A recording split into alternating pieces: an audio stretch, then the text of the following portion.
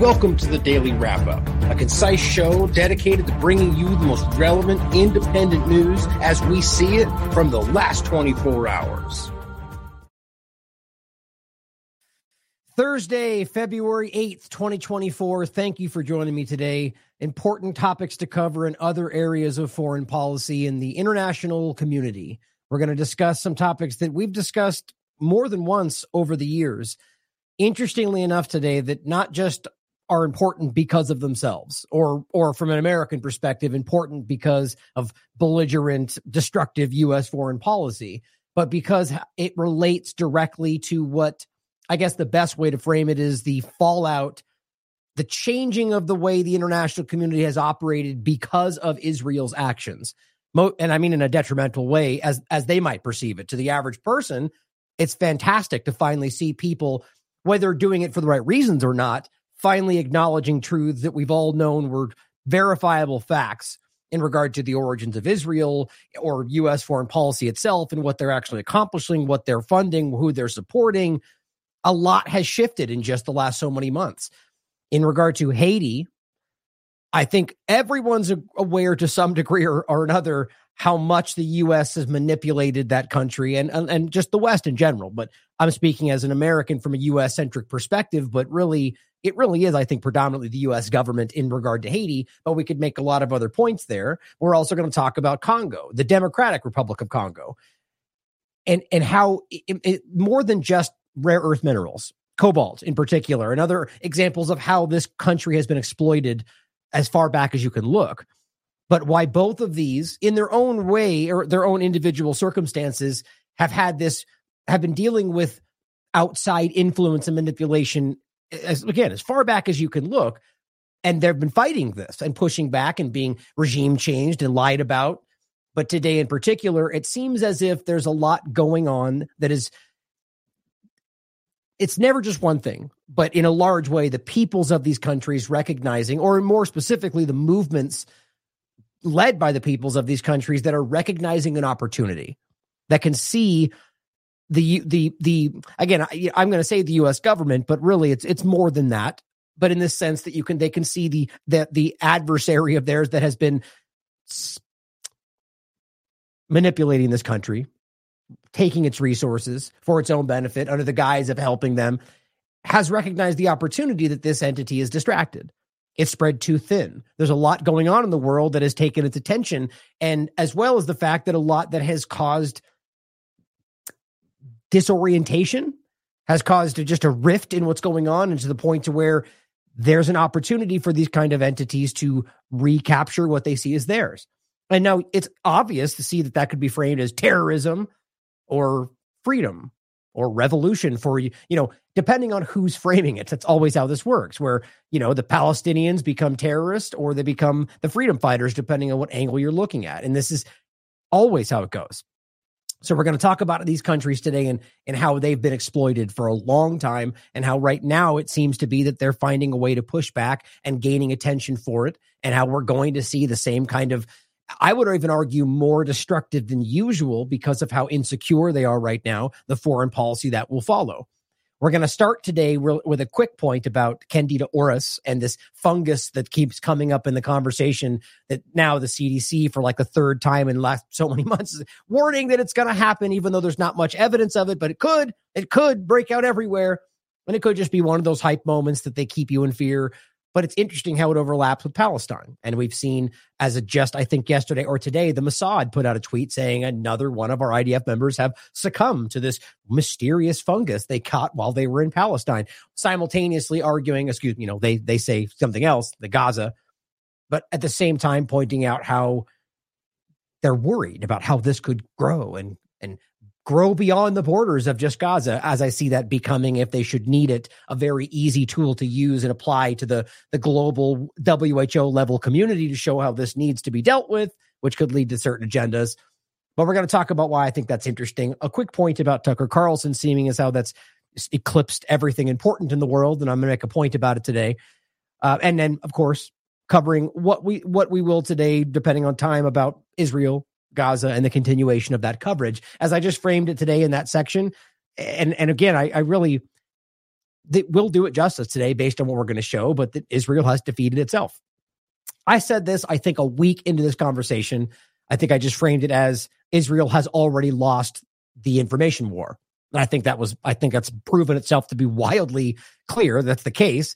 But I think today the point is that, and I've made this point the entire time, but really becoming explicitly clear that they have defeated themselves. And there was a way that they could have done this right out of the gate that would have guaranteed unfettered support, unconditional support, as they had grown used to, but more than we'd ever seen had they just simply decided not to go full genocide immediately and leaned into the international community after October 7th. I mean, it would have, you all know how that would have gone. The point is, instead, they went aggressive, full genocide without concern for the fallout, and that has seemingly dismantled their control over your awareness of what's always been happening, which is a positive, very clearly, regardless of how much negative fallout comes along with that. So let's start today with that point about, technically, I forgot I included this as well, just because I thought this was hilarious and interesting, but you can always find a way these things relate. It was technologyreview.com. Solar geoengineering could start soon if it starts small. I just like, oh my God. Like, who knows if the person writing that or the editor of the platform is aware that that's the most absurd thing to say of all topics we could discuss. Because I'll just read what I wrote. I said, sure, that makes sense, or it started decades ago and is blatantly obvious and has been admitted to countless times, either or, whatever you feel like you want to decide, totally fake or everywhere, whatever you want to choose. I just think things like this are just a sign of the times about how crazy, how ridiculous, like to the point to where, well, let's just look at it as a broad sense. Whatever apparatus is pushing that agenda, assuming that's what's happening right there, do they not know that we all at almost every single level know that there is a thing, stratospheric aerosol injection, geoengineering, chemtrails, whatever people are calling it. Everybody knows that this is a level. Here's what's funny about this. At some level right now, even on Twitter or wherever else in these conversations, or especially, you even bring up the concept of this. It's like lunacy, laugh out loud. I'm going to fall out of my chair because you're just so childish. That's such a conspiracy theory. But the point is, they're clearly going, but this is a real thing. Whether or not you want to pretend that it's happening or not, Brennan in 2018 at the, I think it was, this was the CFO, Council of Foreign Relations, I forget what group it was standing up there going, this is what we're doing, right? This is, I've brought this up so many times. This is what he was essentially pointing to. I think this was even 2018. Yeah. Stratospheric aerosol injection tactics and costs in the first 15 years of deployment. Just, hilariously pointing out when you read it, it does go into prior work on this topic. Nonetheless, the point was, obviously, it's a real thing. They've planned it. They've costed it. They've mapped it out. They've got costs aligned to certain So it's just hilarious that people will then still go, that's a whole fake story, as they're mapping out how to do it. But the obvious real point is that it has been going on for decades. And again, has been openly admitted to. Even something that was just brought up in conversation with me today, I think, or yesterday. Things like chaff. As of course, it was fact-checked and lied about, but things that we know are real, as even, I think it was an Air Force person who became a weatherman admitted, yeah, they released this stuff for certain radar reasons. The point is, nonetheless, it's the same. You're releasing different types of chemicals, or rather specifically metals, and the point is that this is real. And for them to come out now and go, maybe this could start soon. You realize the date from that's February 5th, 2024. It tells me that there's a reason they want this in your mind. Again, always just brought they being whoever is behind wanting you to look at this and think a certain thing. It could be government. It could be special interests. They being the hierarchy enslaving you. And we have a shirt for that, by the way, if you'd like to check out our Big Frog, our store. I will pause there for a second because I always, for some reason, want to say, yeah, Big Frog clothing. It's right there. I'll include the link. I'm just sorry. I'm just blanking because I'm like, is it Big Frog? I always feel like I say their name wrong. And these guys are absolutely fantastic. I hope you guys support them outside of the work for TLAV, but there's the link. Anyway, the point is that there's an entity out there that I think wants this in your mind because we can prove that that's ridiculous, right? And secondarily, that it makes me wonder why it would start to be normalized in the sense of going, okay, well, now it actually is happening. And I just wanted to include that thought, especially since you know where my mind goes on this concept, that I cannot decouple the idea of literally spraying particles of metal, whether it's barium, aluminum, because you realize the argument under this topic is it's for climate change and we're going to reflect the sun. Okay, whatever your ridiculous concept is, the idea is that you're literally spraying particulates. So it's not that far reaching to wrap your mind around smart dust in that same conversation, especially if you understand that it's been around for decades. And my question was whether that relates to something that happened during the COVID-19 illusion. Something to consider in that conversation. Now, on that same point, we see things like this happening. Now, we can prove, as I have many times, that the idea of wearing a mask is guaranteed to increase your risk of all sorts of similarly related concepts. Now, this one relates to something that is largely gained while in the hospital. This is something that's a bacterial or rather a fungal infection that spreads rapidly through hospitals. It went overwhelmingly out of control during COVID, which continue to point out exactly why most people are afraid of going to, medical treatment today as a concern, especially seeing as how it's, at least as we're told, third leading cause of death in this country, which should scare the hell out of you. Probably worse than that. But the point was that their mask was, I think it was Candida albicans, was something that you could gain through a fungal infection with yeast and so on in your mouth wearing a mask. It went all over the place, and they tried to deny it. Look up dentists and overlaps during oral thrush and things like that during COVID. It was horrifying, which then leads to things like bacterial pneumonia, systemic inflammation, which are very serious and all get called COVID. Side point. Or rather, that's the side point. This point is about the idea that this is being pushed again as of the 7th, yesterday, from the CDC. Silent killer, fungal infection spreading rapidly through the U.S. What's funny about it is it's getting framed as if it's like a new impending threat. But this was spreading all over the place during the COVID-19 illusion, and it was definitely rising, and it was a concern.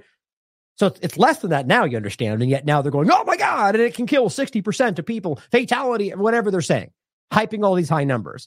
I'm not concerned about what this is. I think this is something that, like anything else, is something you should be worried about in a normal sense. Be prepared, be safe, take care of yourself.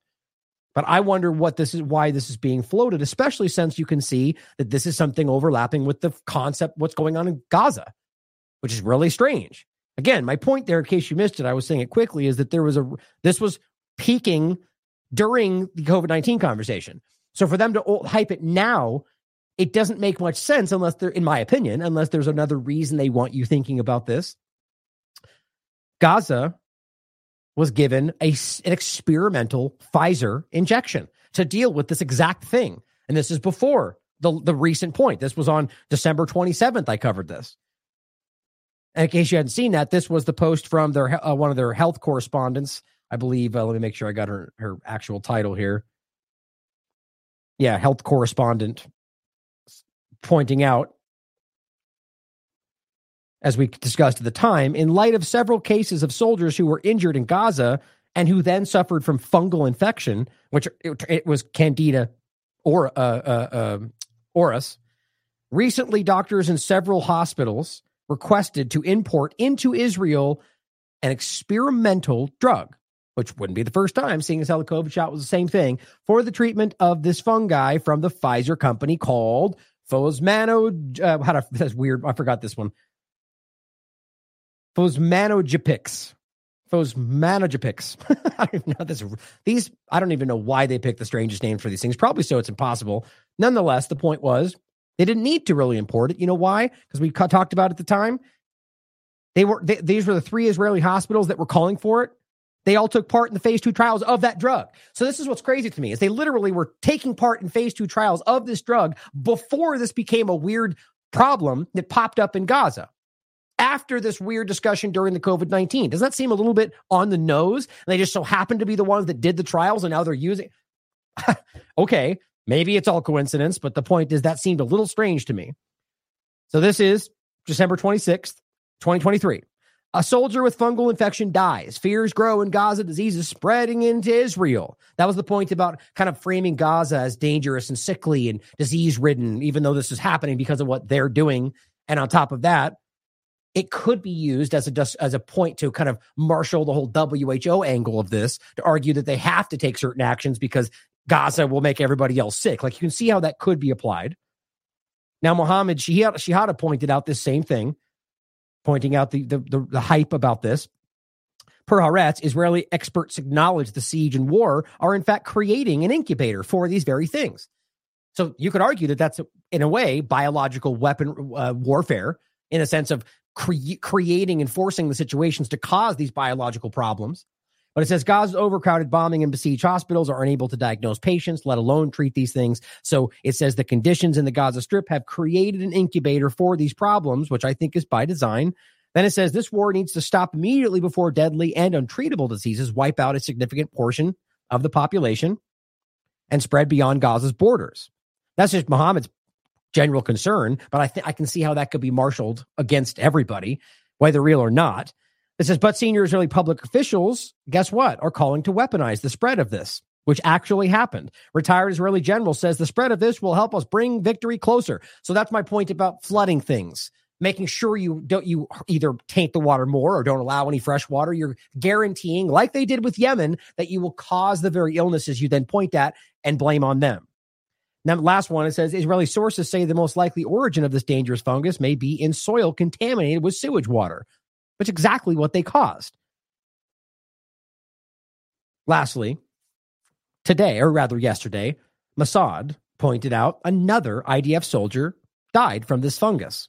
That's just very interesting to me. It seems like an odd thing for them to hype and focus on, or I mean, you could not, don't use the word hype, just for them to highlight. I find that interesting. Now, all of that being said, it's just something I thought you should be aware of. I personally feel that there's something strange there. Now, also, let's put it this way. This could be nothing. This could not be engineered in any way. It could just be general reporting about something that's happening, and it will end up going nowhere. And maybe it was nothing. But just because it ends up being nothing, it doesn't mean it wasn't something that was, like, I find the way that this is being presented is suspicious to me. And for those of you that pay attention to the way these things go, you'll pick these things out. But realize there are things that are in fact being manipulated that just don't end up being executed, manipulated like that. So just consider that. That's not meant to say that whether or not it happens, regardless. The point is just be concerned, be skeptical about it. Keep an eye on this, especially as we see masks and these kind of conversations rising back up. It's important to see how this may be dealt with. I mean, the bigger point to just walk away with here is the interesting reality, and watch this show about this, that Pfizer is yet again using an experimental injection on the people in Gaza, as well as the fact they shipped, 50,000 COVID-19 vaccines in the middle of a starvation tactic. Like, it's just so crazy how this seems to be allowed while food isn't. In any case, I wanted to include this one point as well in the larger health, freedom, COVID-19 illusion discussion. This is from the Irish Star. Doctor shares crucial information on the supposed mystery respiratory virus, which I haven't been doing as much focus on the building of the variant. Like, it doesn't seem to be anybody doing that much right now. But there is a little bit of hype building back again about hospitals being overrun and masks coming back. I haven't seen it go too crazy just yet, but it is. We all feel it. There's little points about it rising back up. It's interesting how little some people seem to care about it, which tells you that I don't think they are having the influence they did before this. Thank you for everybody that's been pushing back. But I think this is important. This is a doctor who decided to speak up. To that very point, I think that's why, because he recognizes that there's more people out there interested to hear the truth. A doctor has shared some crucial information with regard to the supposed mystery respiratory virus that has been seemingly going around the country. I've seen a few of those reports too. Our hospitals are overrun. Claims were being made that the emergency rooms were overcrowded with people suffering from respiratory issues. While Dr. Eric was his name, confirmed these claims. He apparently, he claims to have debunked this mystery virus. He says there is no mystery respiratory virus going around making people sick. We are just in the middle of a bad respiratory season. And I thought about that for a second. I said, well, that's interesting, right? Because he's basically saying, and you don't even have to put the word bad in there. We're just in the thing that happens every single winter, right? And so this is what's interesting about this roll around, because right before the COVID illusion, and even for those that would argue there's no such thing as a virus, that flu doesn't exist and whatever else, you could look at it on whatever you think it is, whatever reason you think people seem to get it. Maybe you think somebody's doing that to people, whatever it is. The point is we have this kind of ebb and flow every time to some degree. And right before the COVID illusion, we had one of the worst seasons in a long time. And what's interesting about this is that it's less now than it was then. And yet right now, just because people have the sniffles and, oh my God, COVID's back, right? That's the kind of mentality in some people's minds. And he goes on to say, I work in a hospital and admit patients from the emergency room.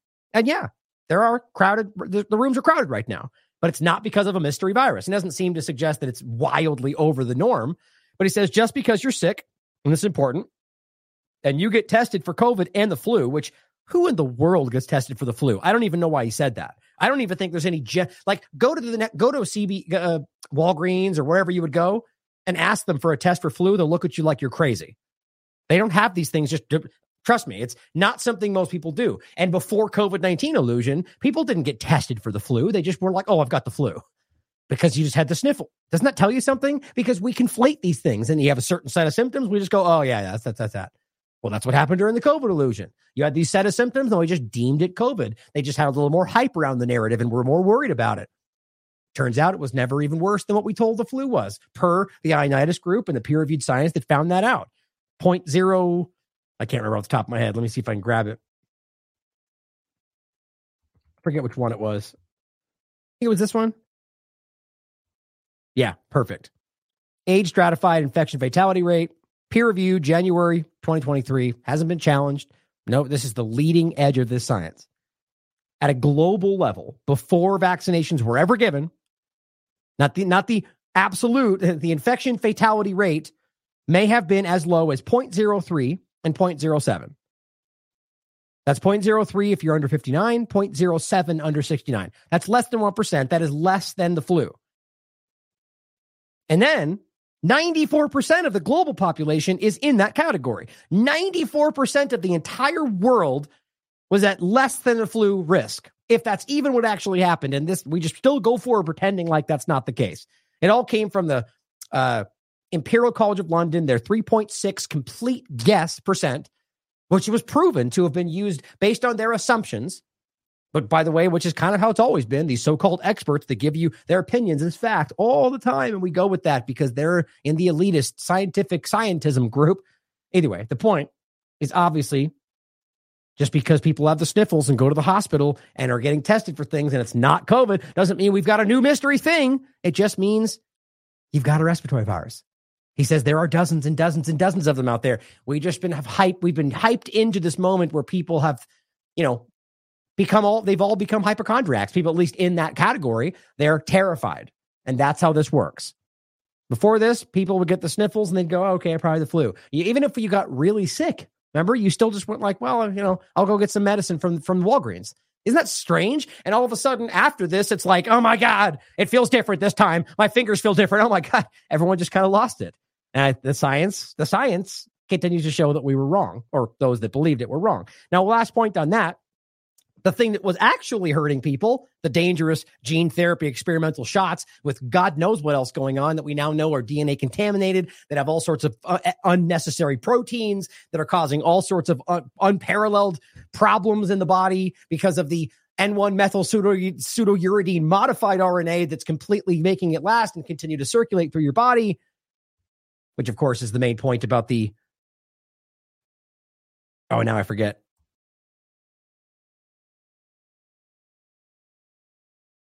No, I can't remember the one. They used to pull these up so quickly. Anyway, the point that the spike protein continues to circulate through your body. The point is, Kevin McKernan points out in the new study, spike protein, mRNA, the mRNA that carries the instructions to make the spike protein and the protein itself found in placentas after women give birth. I mean, this is exactly what we've been telling you. Not only does it go everywhere long after you take these dangerous things, but it absolutely then passes to your children through the breast milk. And the fact that these things, and this goes to the level of actual integration with your DNA, like the fact that these are studies that we've continued, not this in particular, but that is exactly, I think we've got 4 different studies that have shown that. Even science.org, I just talked about it. More evidence that shows that this does integrate with your DNA. The point though is that this is everything they said didn't happen. Everything. And it actually, as Simon down here, Dr. Simon Guttick points out, people got permabanned from this platform for raising questions about that 2 years ago. Here's the study itself, the results. The vaccine mRNA was detected in the 2 placentas tested using PCR test. The location of the vaccine, which very rightly so should question that as well. The location of the vaccine mRNA was mainly in the villostroma, with a notably high signal in the deducia, how do you say that? Ducidua, interesting word, basically other parts of the placenta and so on. It's so funny. I'm never embarrassed to try to pronounce these things. A lot of people always laugh, but I don't care. It doesn't matter. It's not, people don't understand how every word is pronounced. Understanding things is quite different compared to that of patient 2. The bottom line is very clear. The spike protein expression was detected in these, in one of them, not the other, but the ultimate mRNA was detected throughout. The point is that this is multiple studies have found this. Here's the title itself. Transplacental transmission of the COVID-19 vaccine mRNA. Now, when I just said that about the studies, I meant specifically that this stuff is found throughout the body. The placenta seems to be a new aspect of it, but their own studies show the lipid nanoparticle concentration in the liver and the spleen, but everywhere in your body is the point. And I don't know why we didn't understand what that meant at the time, or people willfully ignored that. But I think that's really important to understand that this stuff is still hurting people. So keep that in mind.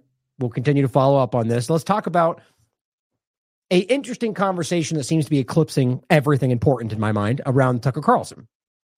Now, you guys know well that I'm very, very skeptical of most anybody that's in the corporate media, especially people that have the kind of ties he do. But that doesn't mean that I blindly dismiss. I've referenced his work over the years. I think you know me about the point that anybody coming from any platform or any person, information is still information. It doesn't matter who says it, if you can vet it and prove it for yourself.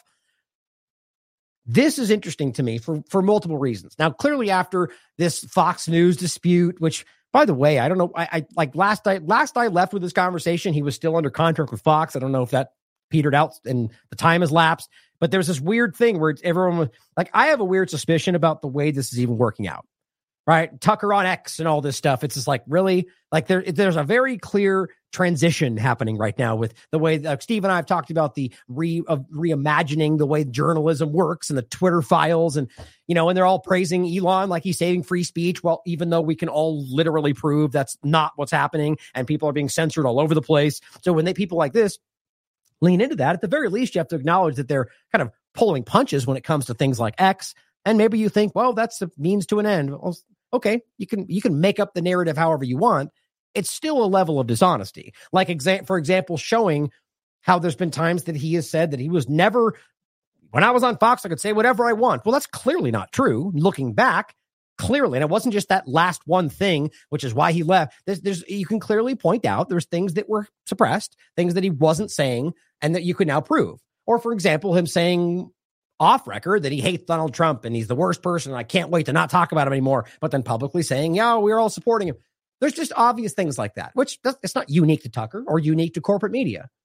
Those things matter, though. And I think at a large level, I think it becomes interesting to see how these kind of things are being controlled, in my opinion. And this is an example of that. Journalists criticize Tucker Carlson over Putin interview. Okay. Is this that unique? I mean, let's be really clear about this. Outside of the two-party paradigm, first of all, Putin takes interviews. He's interviewed people, maybe not in U.S. focus, but reasonably. I mean, I've seen his interviews more than once where he says the same kind of things that we can expect about criticizing Western policy and so on. But nonetheless, any world leader in an interview has relevance because they're a world leader, no matter who they are, right? I think we can all agree on that. Not that you may think it's important, but there's relevance to it. So when Tucker or anybody interviews somebody like Putin, I'm interested. I want to see what they say, right?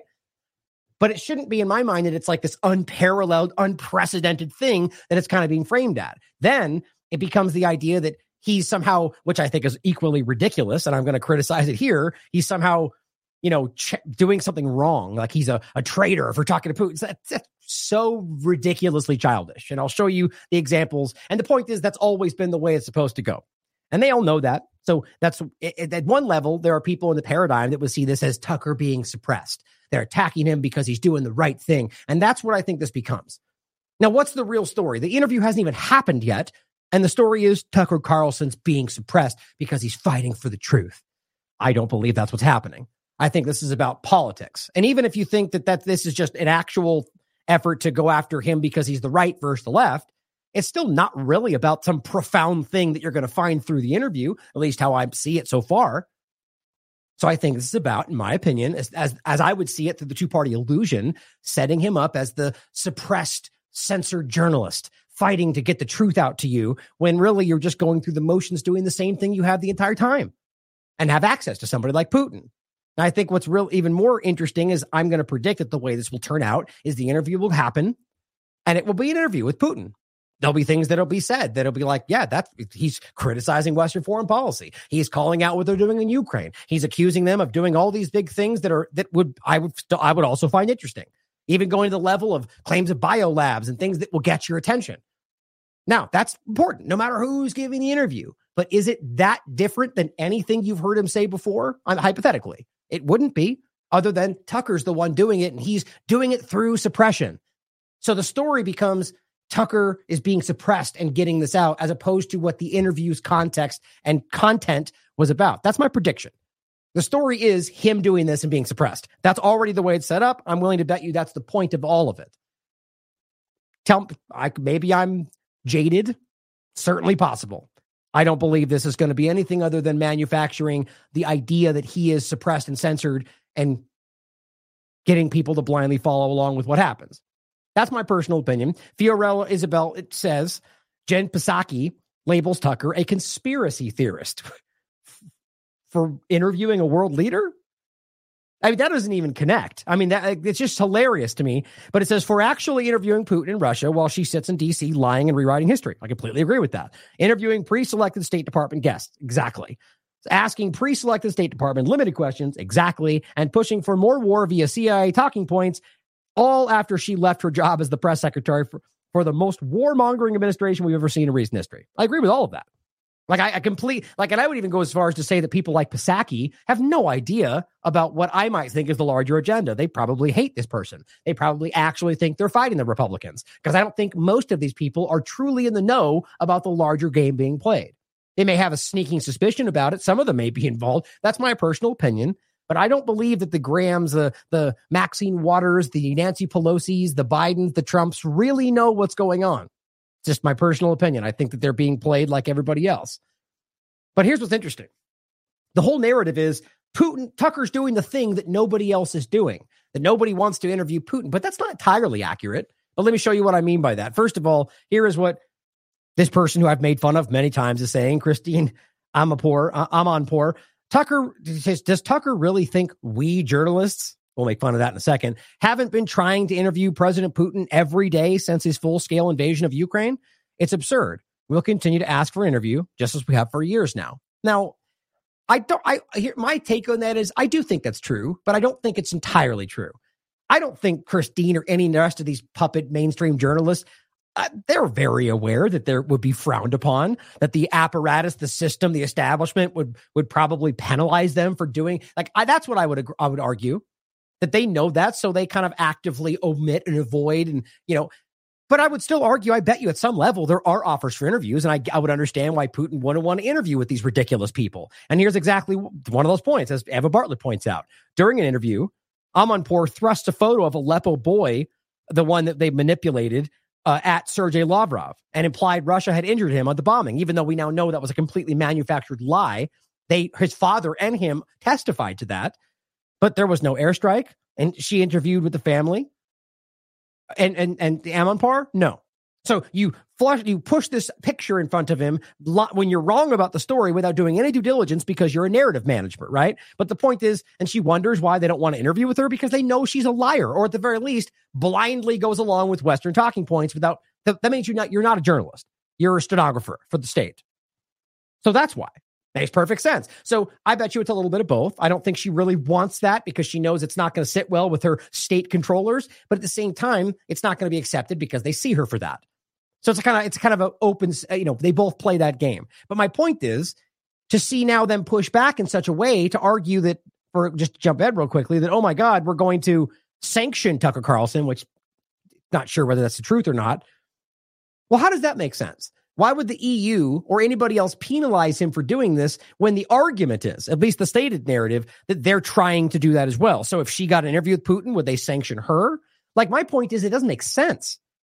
Because again, historically, this happens all the time. In fact, here is Amanpour right there. Amanpour, how you say your last name, interviewing Assad.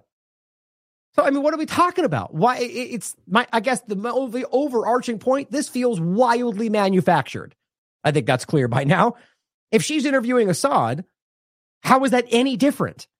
Are we pretending the times have changed since then and now it's a war crime to interview an adversary? It doesn't make much sense. But Kevork Almacian responds after her thing about we journalists, saying because you have a track record of not really doing journalism, but rather delivering threatening messages from American deep state, which is what she did here. Exactly the point. But if they've done this before, if she's arguing we're trying to get that interview with Putin, my whole argument is it doesn't really add up that they would react this way, unless you think there really is a two-party agenda playing here. That's I'm sure a lot of the people that support Tucker think that the Democrats are out to get him. I just can't believe how naive that is. Truly, that's my opinion. I do believe that there are individuals within that might believe it, like I said, the Pelosi's of the world, but I don't believe this is truly about the long-term game of trying to, like that he's fighting for your freedom and truth by interviewing Putin and they're trying to stop him.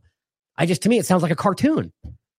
But this guy points out, what's his, Krasenstein, whoever, people reported this, my point. The European Union is said to be seeking sanctions and a travel ban because of this.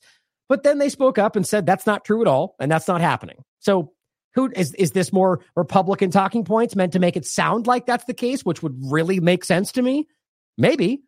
Or they said it because it's about trying to keep the narrative going and they try to walk it back. But I think you can see that this does not feel genuine. Dr. Eli David, of course, Mr. Propagandist for Israel, said something very interesting. Again, with his clumsy, ridiculous, not thought through propaganda, he actually made a point for us here. He says, I see all the outrage for Tucker Carlson interviewing Putin. Where is that outrage when CNN, BBC interview Hamas leaders? Hey, great. Good point there. Except the point that he's trying to make is not the point that I'm making. The point is they do that. So what's the difference here? Why are they allowed to interview this person here, but he's not over there? Aha. Because they want you looking at the Hamas leaders, right? And so it's sort of like this allowed concept. But in this case, I think I argue that they ultimately want this whole dynamic to look like Tucker's being suppressed and trying to interview Putin. And yeah, I would argue that they don't want you hearing what he has to say about Western foreign policy. But ultimately, the outrage seems feigned. It seems because Hamas, they're telling you, are the biggest terrorists in the world right now, right? Doesn't add up. It really doesn't. Lastly, True Stream Media points out this absurd, laughable, as they write, is this a date we're watching? This is a CNN journalist interviewing Zelensky.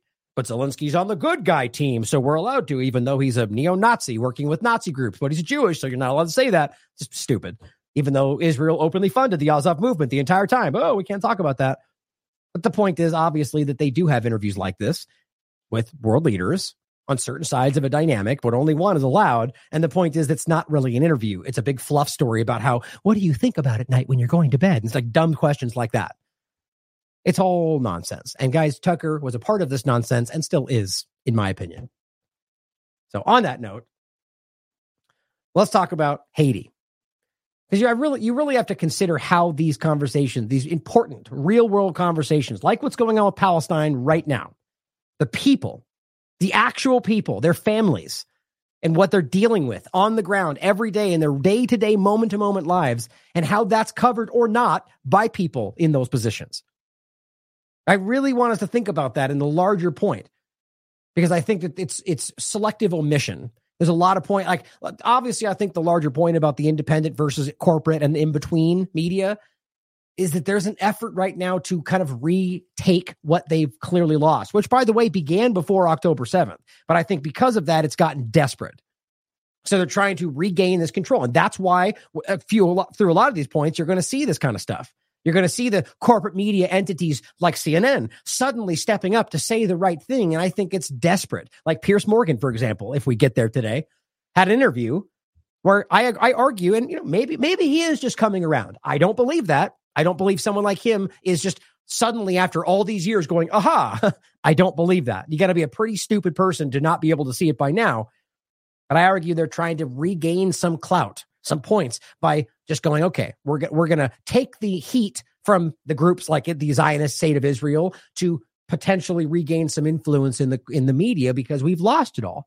Because they're not stupid. They know everybody sees what's going on. So they're going to try to lie to you about it. Before we get to Israel, though, again, because in what's going on in the Middle East in particular, states like Haiti are recognizing, or rather the peoples within them, one, that they've been oppressed and stolen from by outside powers since the original creation of the state. And they're done with that. They're tired of being exploited for the gain of outside countries while watching their country continue to decline. And that's what we're staring at. There's been a U.S. puppet after U.S. puppet in this location. Haiti we talk about the Clinton Foundation. There's a lot of overlaps here.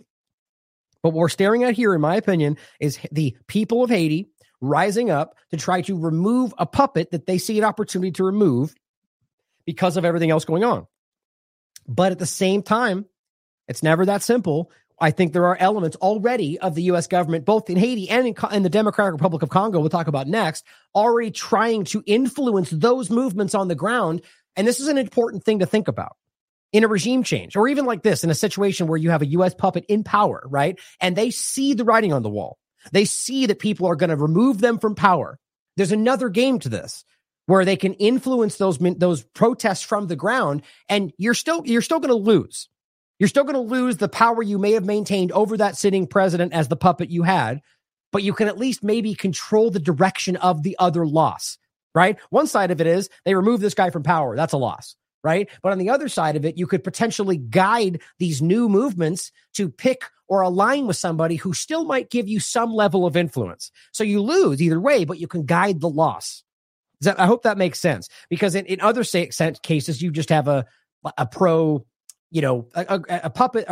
president that's not willing to bow to U.S. interests or Western interests, and they carry out a regime change to remove them from power so they can maximize their interest in the country, export things, exploit the country for their own benefit at the expense of the people while claiming to fight for their freedom, right? So that's a complete benefit. That's a win for them. And you can see how that goes very simply. But if they lose that, they can still try to guide it to somebody. And this is how we see a lot of these movements. Like, think about how things in the United States have been influenced. Different movements trying to rise up against, like, even something as simple as the Occupy movement. As we can look back and see that there was clear FBI infiltration that was deliberately, and there's documents to this, designed to drive it into the ground and make it look ridiculous, because it had very clear momentum. And that's how that works. You still ultimately lost in a way because people are paying attention, but you just decide to kind of collapse that movement in a way that taints the way you view it going forward.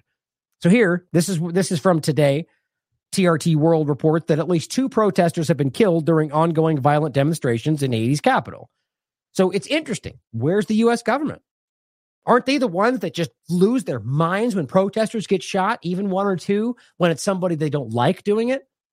But you might not be surprised to find out this keeps happening, and they don't care. They haven't said a word about this. And this was happening before October 7th. So where have they been about that? Do they not care about these people? Are these people less important? Is it because they're a different color? Like, you have to think of something. Ultimately, I think it's truly because they don't care what happens to people in any country, no matter what, as long as they get what they want. So as long as they've got what they want coming out of the country, you do whatever you want. That's the important thing to understand. So let's start going kind of, chronologically to a degree, from an article from 2016. Former Haitian president of Senate exposes Clinton Foundation. Hillary Clinton tried to bribe me. So I thought we'd start here just to show you this is not just a new concept. And by the way, this didn't start in 2016 either. This goes back a long way, as far as some people would argue, from the original creation of the state itself. But what's important to understand is that your government has been, as far back as you want to look, doing everything it could to manipulate this country for all sorts of different reasons. Strategic control over the area, resources taken from the area. I mean, it's the same stuff you'd expect anywhere else. So what we're going to start with in this case is a former president of the Senate speaking up in front of Donald Trump, by the way. You've seen this, and expressing the fact that the Clinton Foundation has bribed them, has manipulated them, have used these resources, have allowed people to die for their own benefit. And this is important to understand. So I was president of the Senate in Haiti in 1990. So that was Trump for the podcast. That's Trump sitting, I think it's in Miami. And I'll read the article next. When Bill Clinton invaded the island. And I have the record. When Clinton invaded the island, he said. About the Clinton Foundation. And I want to have a few minutes today to talk about that. Mr. First of all, to understand where I come from, I am from both cultures. I am from the American culture because I came here at a very early age. And while you went to New York Military Academy, I went to New Jersey, a military academy in New Jersey. About the same time, we are about the same age. You could have been my underclassman. So really, it's you understand me and I will understand you. Okay? So, but my dream was to go back to Haiti, to do for Haiti what I had seen in the United States. Free enterprise system, the justice system you have here, and fight corruption in Haiti. And in 1991, I was elected Senator of Haiti. The same year, Jean-Bertrand Aristide was elected president.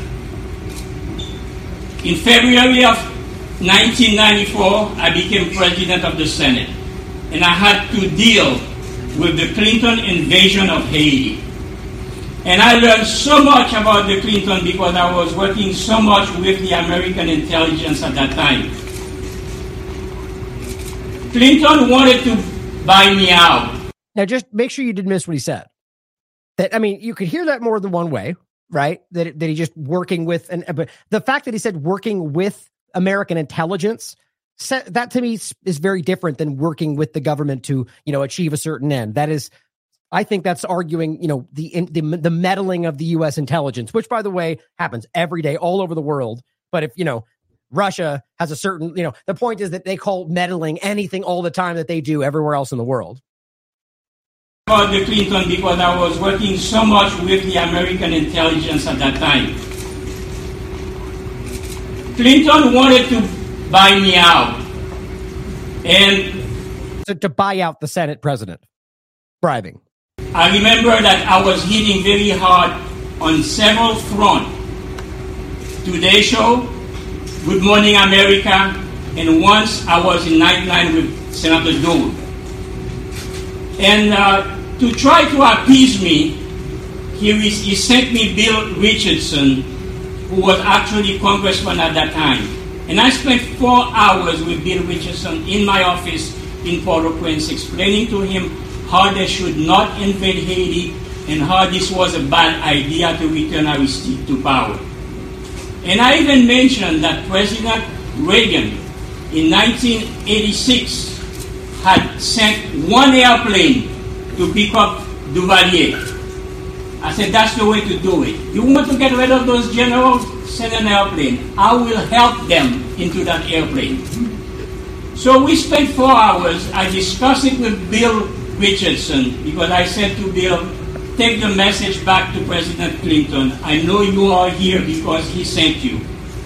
A week later, after my conversation with Bill Richardson, the American embassy called me, as it was often the case, and they said, President Clinton has a messenger for you. I said, send him over. He came, did not give me his name, but told me, Mr. Sensory, you join our movement. You side with Bill Clinton in this invasion and we'll make you the richest man in Haiti. Think about that. Now, you could always argue he's lying, but the evidence is overwhelming. And the sad thing is, I don't think anybody even everyone knows this. People just for different political reasons choose to omit it, ignore it, dismiss it. But again, I always reference the two men from Boston that presented this in front of Congress about the pay for play in regard to the Clinton Foundation. I mean, it was scathing. They had the receipts. Not only did nothing happen, I mean, they didn't even bring it up again after that. It just went away. I said, sir, tell President Clinton for me Bernard Sensory is not for sale. I have principle and I love my country. A week later, by executive order, Clinton revoked my visa. See that? I was then a resident of the United States. I am now a citizen of the United States. All right, so you're playing with someone's life, or so you revoked their visa because you didn't take the bribe we offered. That's your government right there. This is how it's been in Haiti. The Clinton, after the invasion, they started a cellular company called Fusion International. To make a long story short, now it's Digicel who is taking over, and his friend Dennis O'Brien has given millions to the Clinton Foundation. In 2010, the earthquake of Haiti, not only American taxpayers, but the whole world has given billions of dollars to the Clinton Foundation for the Haitians. Not even 2% of that money went back to Haiti. So, Mr. Trump, we are asking you. Not even 2%. And I have some articles I'll give you to go more deep on that some I wrote myself back then. The amount of money that was siphoned off. I mean, they got a fraction of a fraction of what was donated. You know, Wyclef Jean was helping. Who knows whether that was intentional or not, driving up all these donations, and the Clinton Foundation stole almost all of it. Nobody went to jail for that. People died because of it, though. Begging you, the Haitian community will side with you if one day you ask Hillary Clinton publicly to disclose the audit of all the money they have stolen from Haiti in 2010 after the earthquake. He's speaking to Donald Trump, right? And he's saying, everybody in Haiti will support you if you commit to doing this, which he pretended he would and then fell short on. And this guy spoke up later and said he did not follow through. I thought he was a different person. I'll show you that next. So the point is, the guy who was saying, lock her up, not only did he have the opportunity to put this person in prison, he had people begging him with all the receipts to expose other aspects of her criminality. And not only did he not do that, he was making friends with her later. Oh, she's a good person. We don't need to go after that. Remember that? It's amazing the kind of stuff that Trump supporters ignored to continue supporting him. Maybe for those just tuning in, they're all dumb. They're all crazy. Left, right, Biden, Trump, they're all crazy. Don't take that as some kind of side point that I somehow secretly support the Democrats. They're all crazy. Your government is out to get you guys. That's the reality.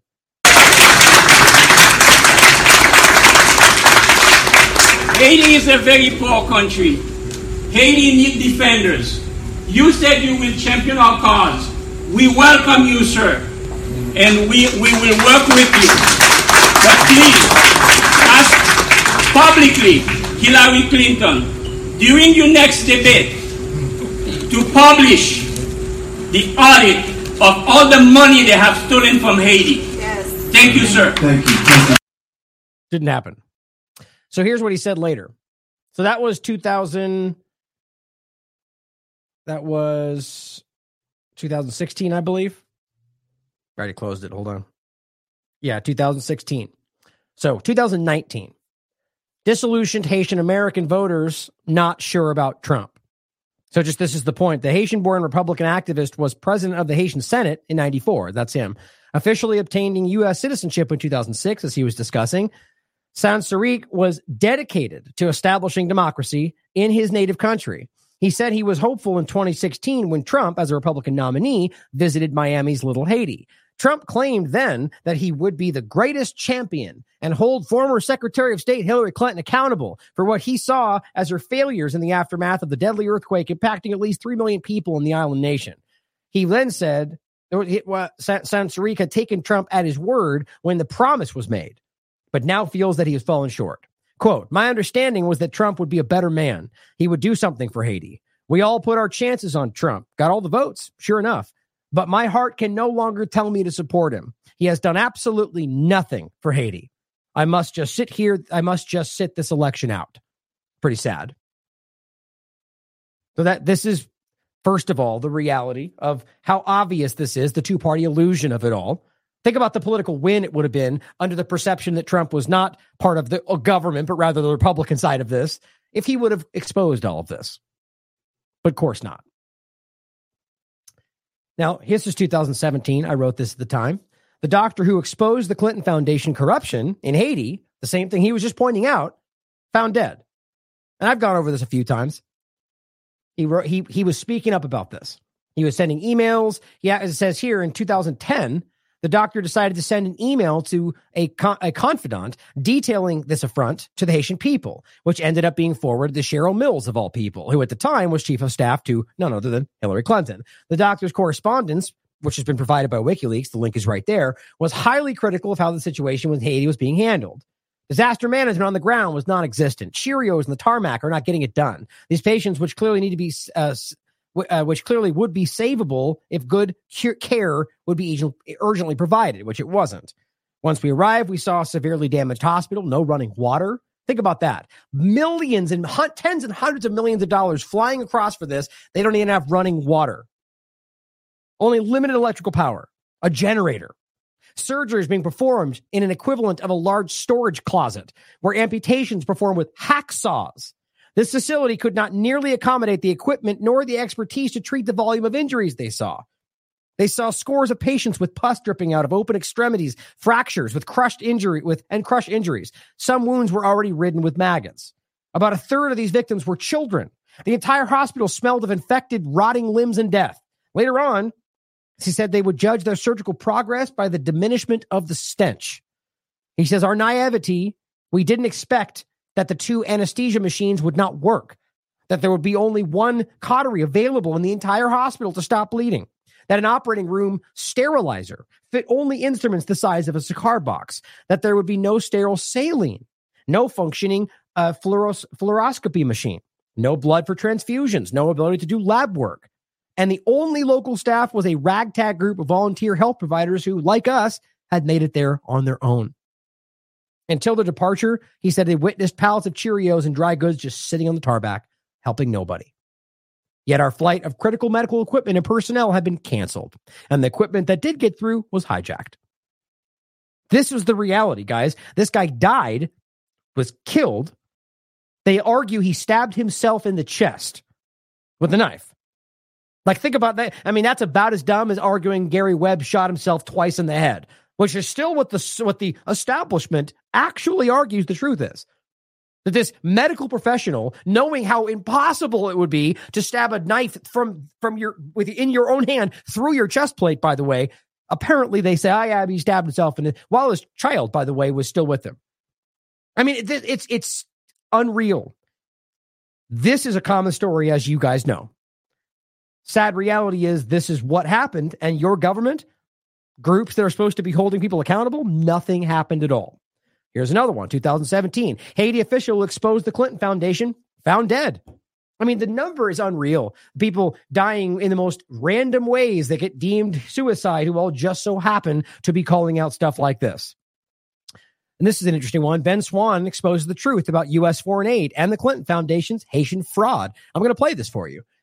I wasn't planning on playing the whole thing, but what's funny about this is I published this, and this was from his reality check.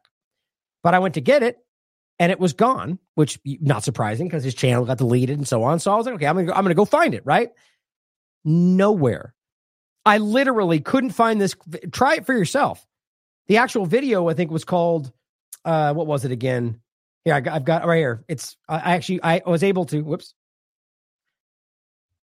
That's not where I wanted. Oh, there we go. I want to open it here. So I was able to download it onto Sovereign, which is a platform, by the way. It was called Reality Check. If Haiti is it was for plug your ears, earmuffs for the children, shithole country, who is really to blame? That's when Trump said that, remember? Now you type in that and you search for it. I mean, my God, I looked at BitChute, Odyssey. I couldn't find it anywhere, which is just strange. And so I had to literally find this on the archive. I had to find the YouTube video link, which in and of itself was difficult, then find the archive, then find this video, and it still wasn't able to download it, so I had to just screen record the damn thing and upload it to Sovereign because my website wouldn't let me upload it.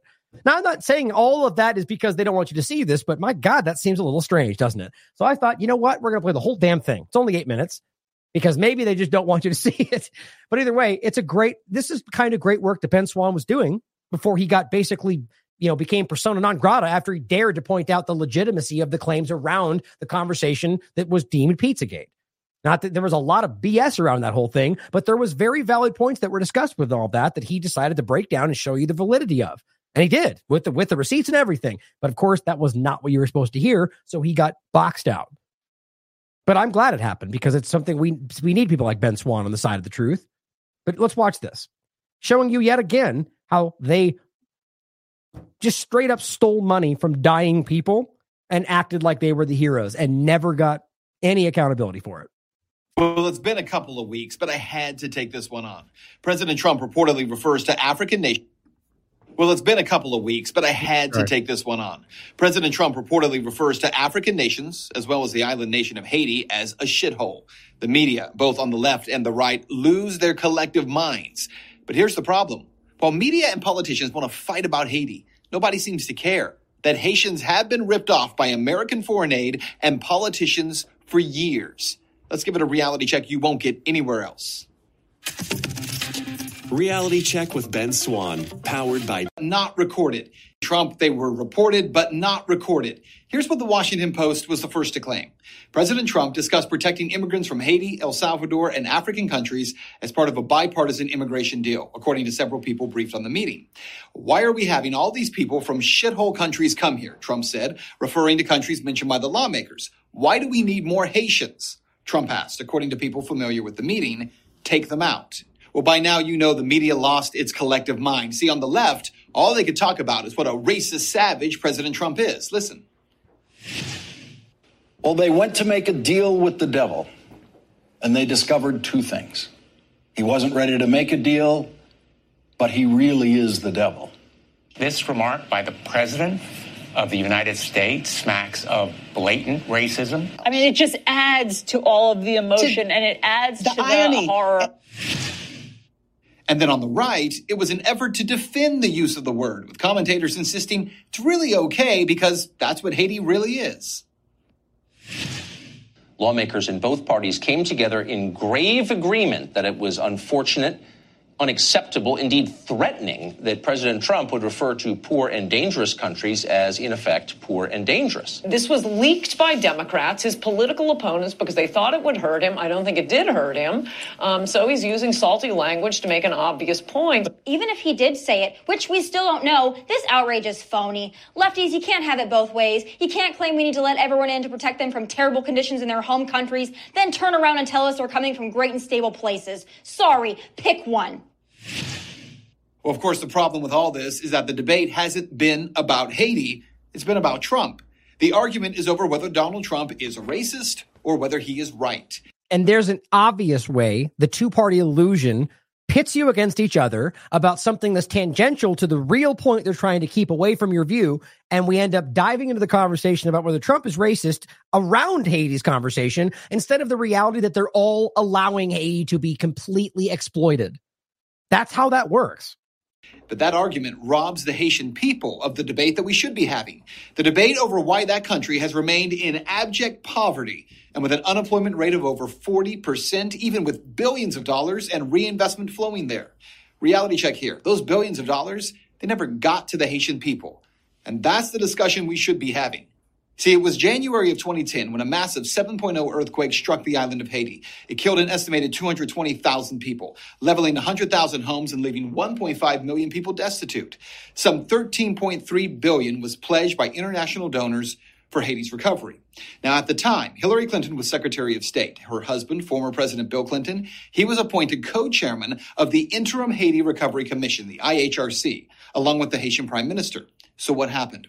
Well, of the $13.3 billion pledged, some $9 billion actually came in as the total international funding. It's an incredible amount of money.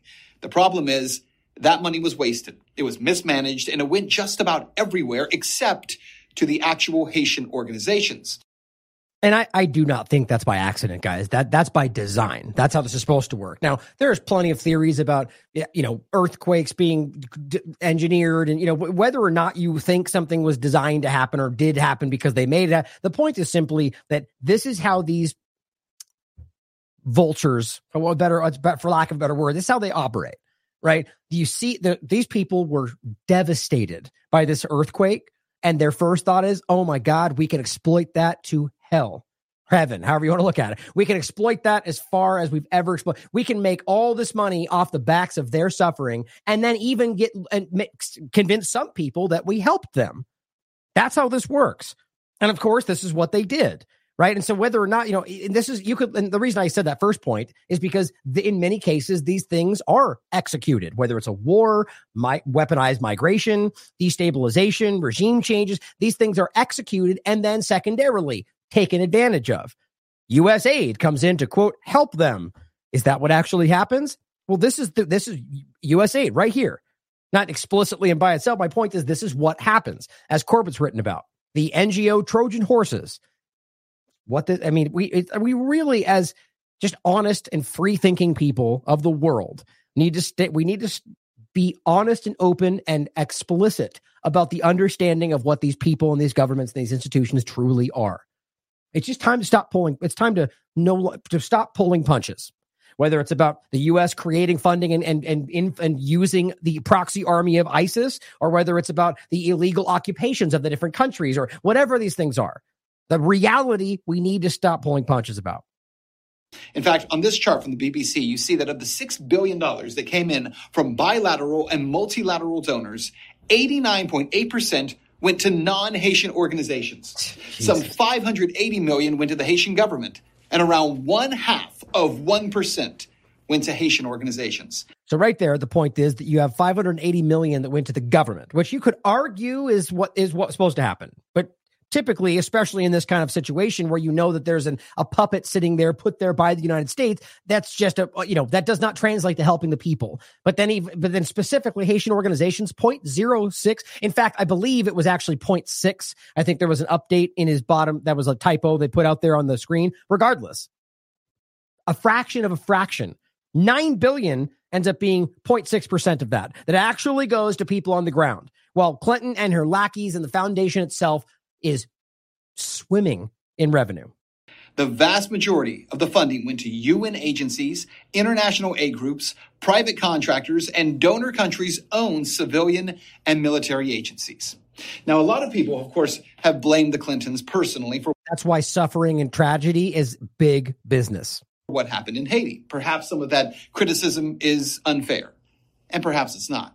For instance, thanks to diplomatic cables released by WikiLeaks, we know this, that one U.S. envoy described the value to contractors who were eager to cash in as a gold rush. Exactly. According to the BBC, in email exchanges with top Clinton Foundation officials, a senior aide to Mrs. Clinton, who was then Secretary of State, kept an eye out for those identified with the abbreviations FOB, or Friends of Bill Clinton, or WJC VIPs. Need to flag people when they are friends of WJC, wrote a This is pay to play right here, right? I mean, you're allowing these people to come in with their money and act like they're helping when really they're siphoning money and resources. And this is what they do. And don't miss the parallels to what we're seeing right now with Gaza, with many number of different situations, right? There are people that are trying to act like they're here to help when really they're taking advantage. Senior State Department official who was vetting incoming offers of assistance through the Clinton Foundation. So who are some of those friends who have gotten sweetheart deals, at least appeared to? Well, according to the National Review, the Clinton Foundation selected Clayton Homes, a construction company owned by Warren Buffett's Berkshire Hathaway, to build temporary shelters in Haiti. Buffett is an active member of the Clinton Global Initiative, who donated generously to the Clintons as well as the Clinton Foundation. The contract was supposed to be given through normal United Nations bidding process, with the deal going to the lowest bidder who met the project standards. UN officials said, however, that the contract was never competitively bid for. Again, according to the National Review, the Clintons also funneled some $10 million to a firm called Innovita, headed by Clinton donor Claudio Osorio. Innovita's application was fast-tracked and approved in 2 weeks. The company, however, defaulted on the loan and never built any houses. An investigation revealed that Osorio had diverted company funds to pay for his Miami Beach mansion, his Maserati, and his Colorado ski chalet.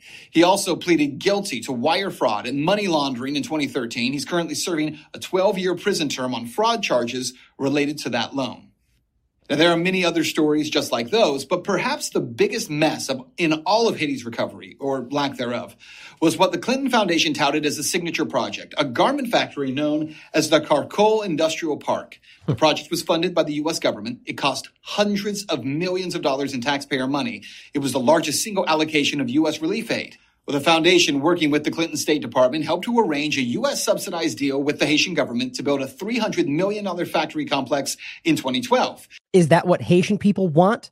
Like, think about this. You're in the middle of a catastrophe, right? People are trying to rebuild their lives, and you're talking about building a massive factory for job, and you'll see the worst part after that, like assuming they're even going to get those jobs, which they didn't. Why is that? This is like coming in when people are starving in Gaza and going, here's a COVID-19 shot. Does that make sense? Like you're starving to death and you're giving them, it's just, this is the kind of BS that we deal with, and it's fake altruism. And the reality, as you're about to see, Had nothing to do with helping people. Several hundred farmers were evicted from their land to make way for that 600-acre manufacturing site. Oh, that's the other part, too, is that you had to remove actual farmers. Think about that overlap today. People that actually are helping the local area to build this factory, which later did not help those people. The plant also began producing clothes for retailers such as Old Navy, Walmart, and Target. And Mr. Clinton declared 100,000 jobs would be created in short order. But the Caracol Industrial Park only created 8,000 jobs. And I'm willing to bet you that they largely did not go to the people around the surrounding area, which is almost always what happens. Now, in addition, Caracol was supposed to include 25,000 homes for Haitian employees. But in the end, the Government Accountability Office reports only about 6,000 homes were actually built. And of course, and I remember reading reports about how terrible those were, falling apart. And this is what happens when you don't have people bidding. They don't need to people don't care, especially when you know that you're working through this broken system where nobody cares because the people above you are the ones breaking the law far more than you are. So you cut every possible corner you can. The criticism goes deeper than simply not creating jobs. South Korean textile giant SAE Trading Co., which was the main employer at the facility, donated between $50,000 and $100,000 to the Clinton Foundation. All right, that's pay to play right there. So what you need to know is that the failure in Haiti, as much as some people would like to put it solely on the Clintons, is not their failure alone. It is the failure of the entire U.S. foreign aid landscape. Exactly. You see, donor nations and private contractors control the money, and in many cases, they funnel it to projects and to contractors and to organizations that align with their interests and not the interests of the people in need. Usually at the expense of the people in need. Maybe the best example of how this worked in Haiti was like this. According to the GAO, the cost to build one house in the post-earthquake relief effort, $33,000, because it was paid to outside contractors. Right. That is 5 times what it cost one nonprofit called Mission of Hope per house using local contractors. That's the whole point right there. If you wanted to help people, you could help people. You're exploiting their suffering for your benefit. And then, at the very, think of it like this. Why wouldn't you just meet your obligations? You're still benefiting. You're still reaping all the profits from doing and all these different political deals. But even then, they just don't even complete it anyway. Like you promise 100,000 homes and you do 6. You could have done 100,000 homes and wildly profited. The point is, it's not even just about profit. It's in every possible way. These people exploit and steal and murder, rape, and rob, and they never get held accountable for it. And it's all documented. You got presidents of the Senate speaking up. You got people dying left and right. Nobody cares because your government is a part of it. So when the media is outraged that Trump uses words that seem to dismiss the people of Haiti, but expresses virtually no outrage over how the people of Haiti were actually robbed of what was promised them in the aftermath of that devastating earthquake, then you have to question what their outrage is truly over. That's reality. How about that? How about you consider that in the concept of Tucker Carlson and the Putin interview, right? Does their outrage seem genuine? Clearly not. I think it's a manufactured entity to get you distracted from, the real stories happening beneath the big story that Carlson's being censored. That's how that works. Now, back to the point about Haiti, moving forward in the timeline, 2019.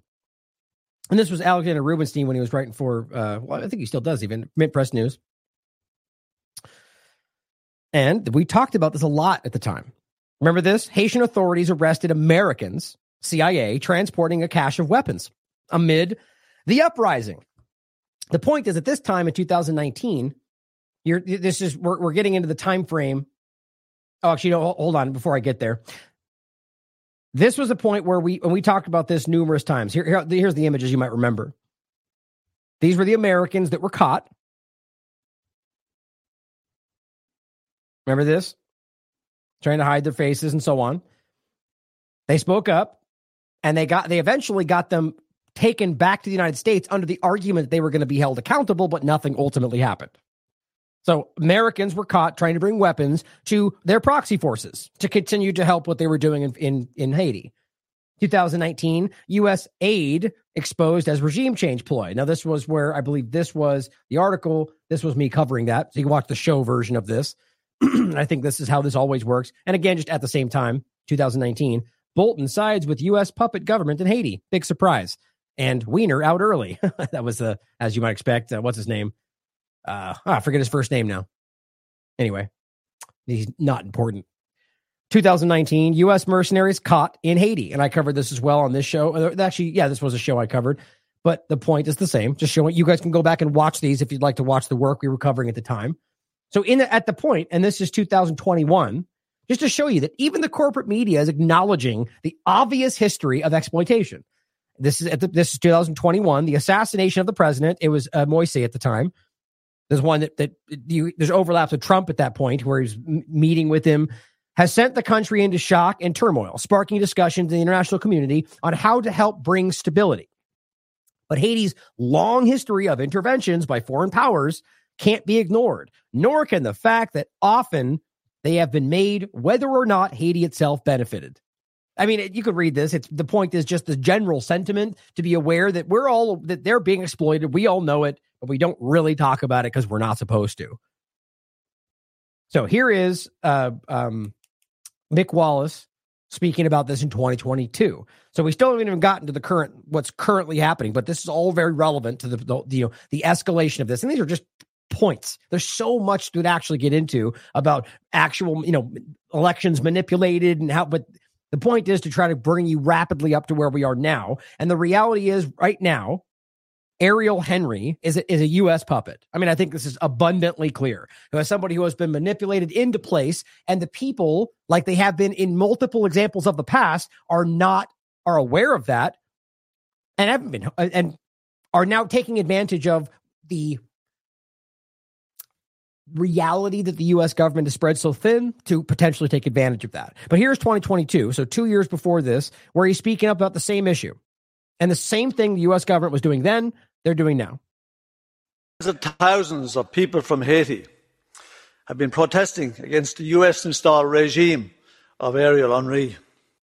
Excuse me. Now, the point is, if it was reversed, like in any other situation, Syria, or right now with Gaza, protesters are terrorists fighting for destabilization should you not like their cause. But if you agree with their cause, or at least think it'll benefit you as the U.S. government, well, then they're freedom fighters, and we support their cause for free democracy and free speech, right? And the reality being that they've sided with the worst, most vile people you can imagine and acting like they're supporting their free speech, while they have completely ignored people that are truly fighting for independence and against one of their puppets. I mean, it's just constant. So the point, obviously, is that they don't have anything sacred. They don't care about what they pretend they're fighting for. They just are fighting for their agendas. And people like Mick have been screaming about this for as long as you can, as long as he's been doing this.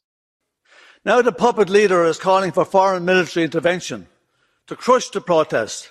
And the US have been looking for backing at the UN Security Council for same.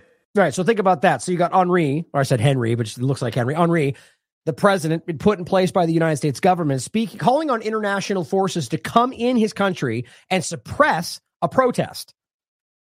So it's again, same point I just made. So you can just see how clearly it goes whichever way they want it to. If Russia was, suppressing protests, like what that would be framed as, even if you could then later prove hypothetically that they were being pushed to do so by outside forces, like with China's conversation and the different examples we've shown you of the CIA literally driving these kind of protests. Doesn't mean that there aren't organic parts of those protests, though. Still being manipulated, though. The last thing the people of Haiti need now is another foreign military intervention called in by a despised leader that doesn't even have a proper mandate to govern. The people of Haiti had their own solution to the crisis. It's called the Montana Agreement. A commission was set up in August last year by a wide range of civil society groups, and they signed an agreement. And it was to be begun in February. But the US and the UN and others blocked it. The Haitian people, they need an end to foreign interference. They've been interfered with for 200 years. They're not allowed to think independent. The West has destroyed the place. They've done everything to cripple the place for years. And now, they certainly need an end to foreign interference, not more foreign boots on the ground. We said we were interested in sovereignty when Ukraine was invaded by Russia. Are we not interested in sovereignty when it comes to Haiti? Does that not count because it doesn't suit US imperialism? Exactly. That's exactly the point. right? So we can literally watch the progression of this, where they will suppress momentum from movements or potential legislation that is actually stemming from what the people provably want, and supporting entities that are willing to allow foreign outsiders to do whatever they want at the expense of the country, naming that, capital, whatever they want to frame it as, to make it seem like it's some kind of agreed upon outcome, as opposed to exploiting those people. Here, the poll lady pointing out this in 2022, October 16th, the U.S. is drafting a UN Security Council resolution. So again, they overlap all of this with the absurd hypocrisy of the way they're dealing with what's going on in Israel or Gaza right now. They're drafting a UN Security Council resolution, which they haven't done a single time so far, what Israel's doing, to deploy multinational rapid action forces to Haiti to stop massive protests happening since August. So they're trying to deploy through the UN forces to stop popular protests against their puppet.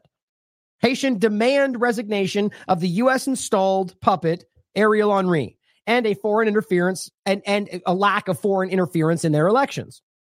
Canadian and U.S. warplanes had already landed in Haiti when the supposed military aid had even been approved.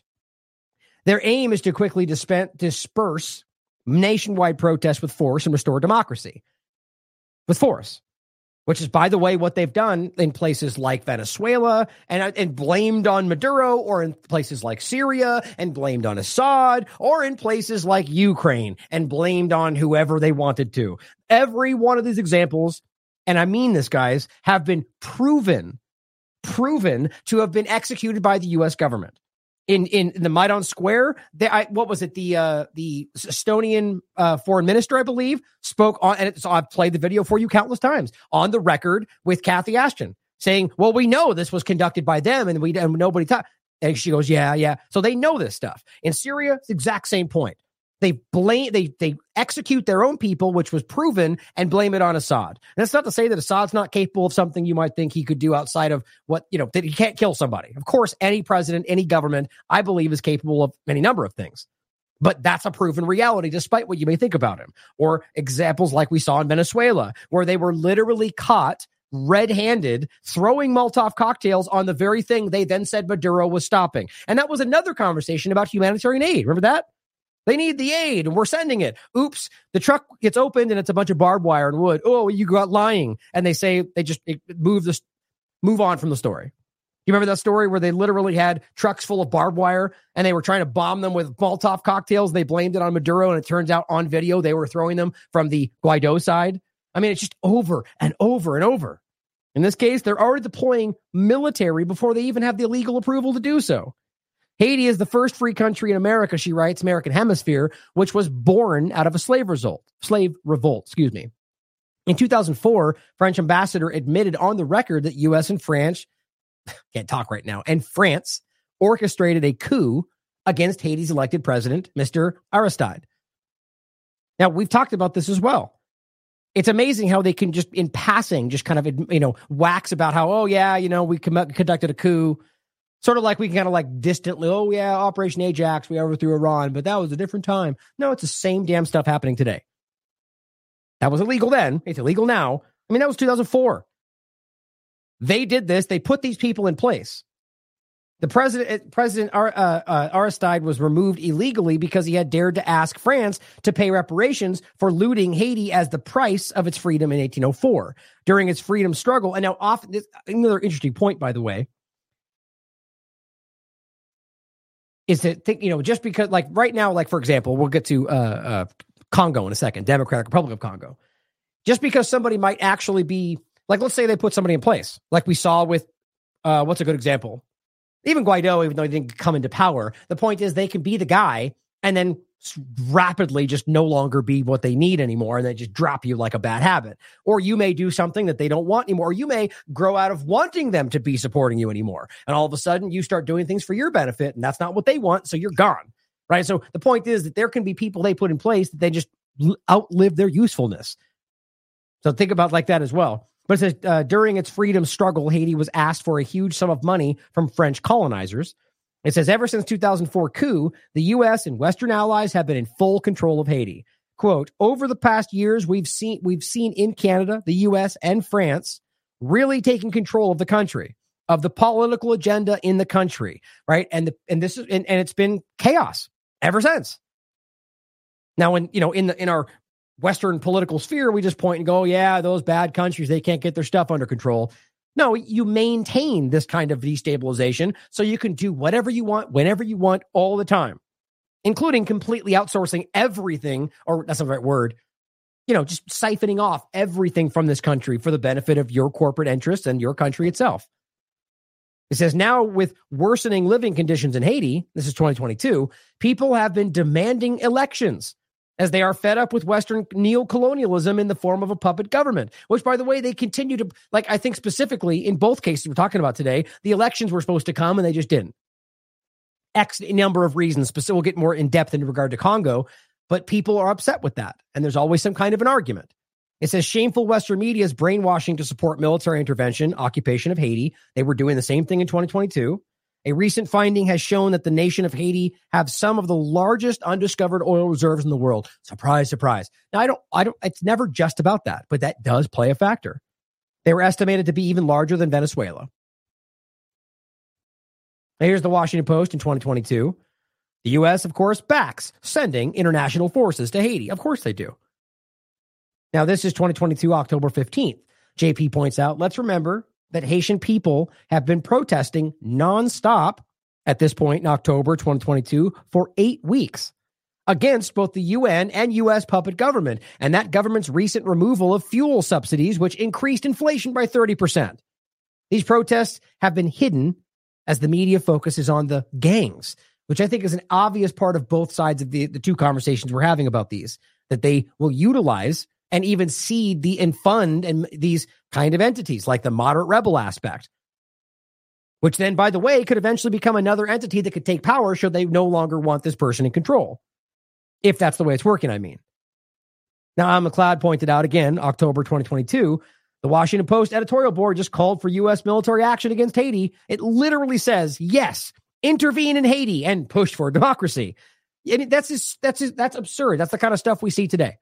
So violate the democratic process for democracy, right? Isn't that exactly what they say in this country today? We have to suspend democracy to save democracy. And these people are just parodies of themselves. And again, this meme, open up, democracy's here. In 2022, we covered this at the time, Haiti regime change, right? And this is where it was upcoming to the next opportunity for them to step in and put their own people in control when they were tired of what was happening. And here's the New York Times in 2022, a failed state in regard to Haiti, an aid trap, the modern world's first nation born of a slave revolt. We just published an investigation, it says, of an overlooked part of the history, examining what might have been if Haiti had not been looted since its birth. Who do you think's doing that? You can read there. Then this is at a time, 2022. I argued these entities are always using truth in their own benefit at some points in time. Maybe this person thought they were, but they're talking about at least this point that I think is important to this, that the U.S. and foreign Western powers have been looting this country in every way they could since its inception. And then we turn around and act like they can't get their S together. Dan Cohen, bringing this into today, writes, as the U.S. empire overextends itself in Europe, Asia, and the Middle East, Haiti is on the brink of a revolution, ready to oust the U.S.-backed puppet regime of Ariel Henry. And he cites this article from somebody who I wasn't familiar with, but I'm following now. It's a good article. Haiti on the brink.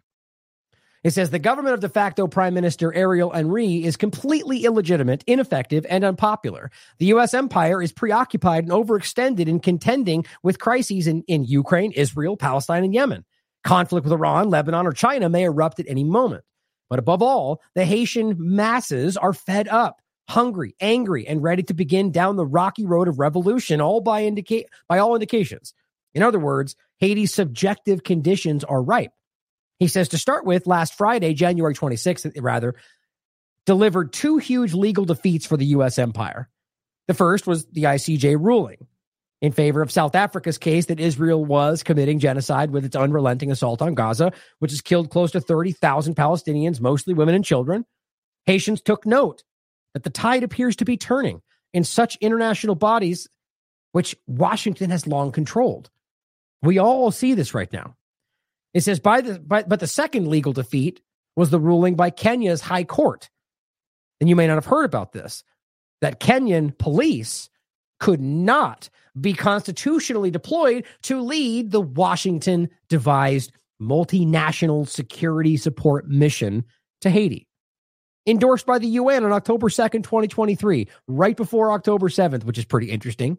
The point is that they created the multinational security support mission to be able to take Kenya's police, as well as it appears with the Bahamas and other entities involved with what they call the MSS, to basically, essentially invade Haiti and take control of the government yet again. But the point was, the big defeat was when the Kenyan police basically said they weren't going to allow that. But they will apparently appeal. Now, this was the Kenyan court said they wouldn't allow it. The police wanted this, but the Kenyan president will apparently appeal the ruling. But the point really is that right now, there will not be any Kenyan cops deployed into Haiti anytime soon. But it says after the ruling, the multinational security support mission participant Bahamas also demobilized, with National Security Minister Wayne Monroe saying that his troops will not be deployed until the Bahamian government knows exactly what its soldiers would be doing. Now, I argue if there wasn't a kind of dismantling of this because of different, like the Kenyan court, the Bahamas wouldn't have had the courage to do that. Basically, they just stood up and go, well, what do you think they didn't know before? They were a part of this already. It was all going forward. There was no indication that they knew what they'd be doing. All of a sudden, because other parts are pulling back, they spoke up too, and they were like, we're not going to do it until we know what's going on, which seems to suggest that they kind of know. You're using our entities as a battering ram against the people you don't like in Haiti. But it says on Tuesday, January 30th, Henri asked the High Council for the Transition, or the HTC, for a meeting at noon. The body simply refused his request, which is not a good sign. The High Council for the Transition was apparently something put in place in regard to the transition, which just kind of became the norm, which is, how these things tend to work. It says to make matters worse. And again, it's like kind of like the de facto ruling body, but it says to make matters worse, there is a good chance that Guy Philippe, the former, quote, rebel leader and senator-elect who just spent 7 years in U.S. jails, will finally arrive in Port-au-Prince this week, perhaps as early as January 31st. Since his repatriation to Haiti from the United States prisons in November, Philippe, or Felipe, however you say that, has been calling for revolution, organizing a militia, exhorting Haitians in rallies around the country on the social media platforms to rise up against, quote, the system and oust Ariel Henry, and to fight against imperialism and the MSS's deployment. In response, and that was again from basically the U.S.-driven invasion, essentially. In response, a growing number of demonstrations, strikes, barricades, and civil disobedience actions have gripped Haiti. Now, this is why I brought this up before. Now, my gut tells me that this is organic, that these are people, and it doesn't. By the way, it doesn't always mean that it will end up in a positive way. Maybe these people are just as corrupt, and that's you never know. The point, though, is that this feels like the organic pushback against outside powers controlling what Haiti's always been doing. My concern, though, is that point I made about controlling the loss. This is a guy that just came from 7 years in U.S. prisons. God only knows what was done, what the CIA convinced him to do, that kind of point. Or nothing, or he's here fighting for freedom. But I just worry about that, seeing as how he came right out of these prisons and suddenly has kind of become a leading factor of this whole thing, which, by the way, was already happening before he got there. See what I mean? I'm just worried that might be their effort to guide the loss in the way that might still benefit them. Just something to consider. Again, if I were to pick, my gut tells me that this is him fighting against the powers that have kept him in prison for 7 years. I just always like to give you the alternative possibilities. But it says almost the entire political class has fixed February 7th, so yesterday, as the deadline by which Henri must step down, which, as far as I could tell, he did not, because he promised as much when his government launched the HTC on December 21st, 2022. Again, was the kind of point about where all that effort from the U.S. side culminated. Now almost all of Haiti and its diaspora, including long silent figures like celebrity Wyclef Jean, are calling on him to resign. On January 23rd, 2024, just last month, the official government journal, Le Montier, I believe, announced the firing of Jean-Tel Joseph as the Environment Ministry's National Agency for Protected Areas Director General, who directs the agents of the Protected Areas Surveillance Brigade, or the BSAP. In recent months, the BSAP has actually grown, and it's not like it sounds, it's actually like a militia group, has grown from a few dozen agents to become a large militia of over 15,000 troops. And according to some estimates, perhaps 2 or 3 times that number. In the Southeast Department alone, there are 20,200 BSAP members, according to an unofficial spokesperson. It says the BSAP troops, which in videos can be seen assembling in formations in towns across Haiti, ranging from the cruise ship destination Labadie in the north to the dusty central plateau town of Las Cahobas, are not loyal to Ariel's government, but to Jean-Tel Joseph personally, which is interesting. And this was the person that was fired from the Environmental Ministry National Agency Protected Areas Director General. But the point is, it's not loyal. So this massive militia group around the area is not loyal to the U.S. puppet. Not surprising. Now it says BSAP is still a coherent force under Jean-Tel, according to a source working closely with Jean-Tel. Now Jean-Tel rejects his dismissal in regard to the position he was in, saying he was appointed to the post by President Moïse and can only be removed by a presidential decree, not that of a de facto prime minister put in place by the U.S. government. I added that last part. Although most of the BSAP troops are unpaid, unarmed, and minimally trained, which, by the way, to me, is why I think they're not influenced by outside powers, or if you believe that's the case. Unpaid, unarmed, so that it's an entity that is driven, it would appear to be, by national and patriotic interests. It says they are procuring guns, getting more training, and most are glad to volunteer for now, according to sources close to Joseph. He is the nominal head of Guy Philippe's party, and hence one of Philippe's lieutenants, making Philippe BSAP's effective leader. Now, again, we're talking about the guy who was in U.S. jails, who is now kind of this de facto leader of the revolution in some people's eyes. Just concerned about, just keep that thought in mind about where this ends up. But the point is that so this huge militia group now seems to be de facto, like it says, he's essentially the effective leader of what appears to be the largest force. His plan is to turn BSAP into a well-organized armed force that will subdue the criminal gangs plaguing Haiti, which again, I wonder whether that is being driven by the whatever outside force you might expect to destabilize things in the interest of people wanting whoever they put in power to stop that, sort of like a form of sanctions, right? That's how I'll make that point again when we get to the Congo side of this. It's what they do. This side of it's just me going, that makes sense. I can't prove that. Reestablishing security in Haiti in 90 days, he says, this is his point, and if necessary, to chase Ariel Henry from power in general. On January 29th, the government banned BSAP members from carrying arms, wearing uniforms, or circulating in towns, which makes sense, while ordering them to register immediately at the nearest environmental ministry office. The decree stands absolutely no chance of being respected. But that's obvious to me of a U.S. puppet going, you can't have arms and you have to register because this is a power that threatens them. Philippe, the former police chief, is calling on the Haitian National Police, rank and file, to side with the people's movement and not combat the BSAP agents. Now, of course, you know what that will be called. That the government supporting, the U.S. government, for example, supporting their puppet, are going to call the BSAP terrorist organizations. Mark my words, if this goes that far, that's what will be most likely be deemed. But it goes on to say, I don't say, and this is for a person speaking on the record, Sherrilson Sinan, or actually, I think that's a guy. I think that's this person here. Yeah, Sherrilson Sinan, is that I don't say that I'm a Guy Philippe fanatic, but when your house catches fire and you have to put it out to save your home, your family inside, you will accept help from anybody who brings water. And afterwards, you'll examine his face.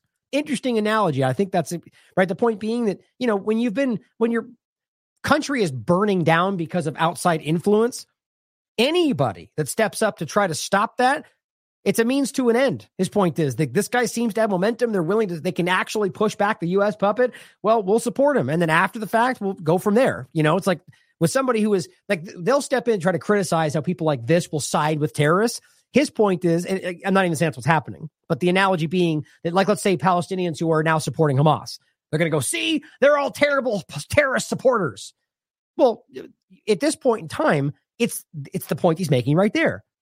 Look, your house is burning down. They're offering you water. You're going to take it because nobody else is trying to help. After the fact, you may stand back and go, okay, well, now things are different. But they'll sure as hell use that to make you look like the bad guy. That's an important point. But he goes on to say, I ask all the people who believe in me and know that I'm not corrupt, don't support Guy Philippe, but support the people in this battle. Because Haiti has to get out of this mess. I support the movement to overturn the system. And that means not just overturning Ariel Henry and all his acolytes, right? There's something much bigger happening here. I believe this. And, you know, look, there's people in this country that can very much understand what that sentiment was. I worry, though, that if you're doing so through the two-party mindset, that you're going to get trapped. We can't actually have something change in that kind of a way in this country without all of Americans on the same side. And I don't mean that in the sense of like 100%. I just mean that it can't be like, for instance, I understand the mindset of trying to change this system in a wholesale kind of way, and that we have the right as Americans to try to accomplish that. But I'm not operating through a two-party mindset, and there are people on both sides of the paradigm who might agree with me, but we won't achieve any real cohesion because they have a fundamentally different understanding of what that would look like and even where you would start, because I argue the two-party paradigm keeps them lost. Either way, it's very simple. They're being exploited. They have been since their inception, and they are trying to fight out from it finally with the opportunity because it's been presented, because everything seems to be changing right now. And don't forget the point they're trying to make it essentially, you know, you can't have arms, you have to register. We don't want you to be a militia group. Well, it's weird that the same thing is happening in our country right now. Preventing private paramilitary activity of 2024. Don't miss these overlaps, guys. We're watching a worldwide shift right now. Doesn't mean it's in the positive. Hopefully, we can make it that. I do believe it is, but where it ends up is the real point. But again, the world. Here's Congo in the same conversation. The Democratic Republic of Congo, right? So there's two, I believe, the point I made in this article, not to be confused with the Republic of Congo, which is, it's weird, but it's confusing seeing as how they're so close. But DRC, the Democratic Republic of Congo, is what we're discussing today. Here's a video from Sima, just pointing out that at the national anthem at this game, this football game or soccer, depending on where you are in the world, the team made a big political statement to try to get people to pay attention to what they're dealing with. I think this was it right here. Or no, I think I just showed it on this. Yeah. Just so you can see it. So they essentially, I'm guessing it's the mouthpiece up in the back.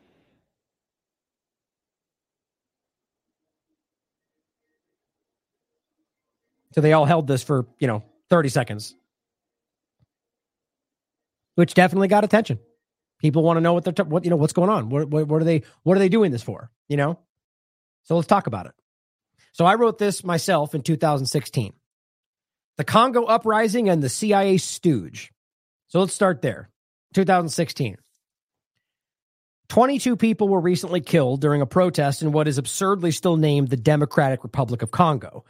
Not to be confused with the Republic of Congo. The name is absurd because the CIA has long since had its planted stooge in the nation's seat of power, as well as having its fingers intricately intertwined with the political process for decades. Now, what's funny is people who have never heard this stuff probably already just going, well, geez, what country don't you think the U.S. controls? Now, you might have that reflexive mindset because that's how they train you to think. But you have to realize that it's far reaching than you may realize. That it may be shocking to you to realize just how many entities are basically serve as vassal states to the U.S. empire. Whether that's because they bowed to the interest of the pressure of military force or political influence, or they've literally regime changed them and put somebody in power that's more amenable to what they want. I mean, again, to overlap it to the larger point of Israel right now, That's what Israel and the United States government and largely the West have done over the years, funded the most radical elements of what they claim they're fighting. Why? Because the more moderate elements don't want to bow to their interests. So it's never been about stopping what they are. It's about trying to control what they're doing as a country, or rather as a community, or rather, whatever, any number of levels.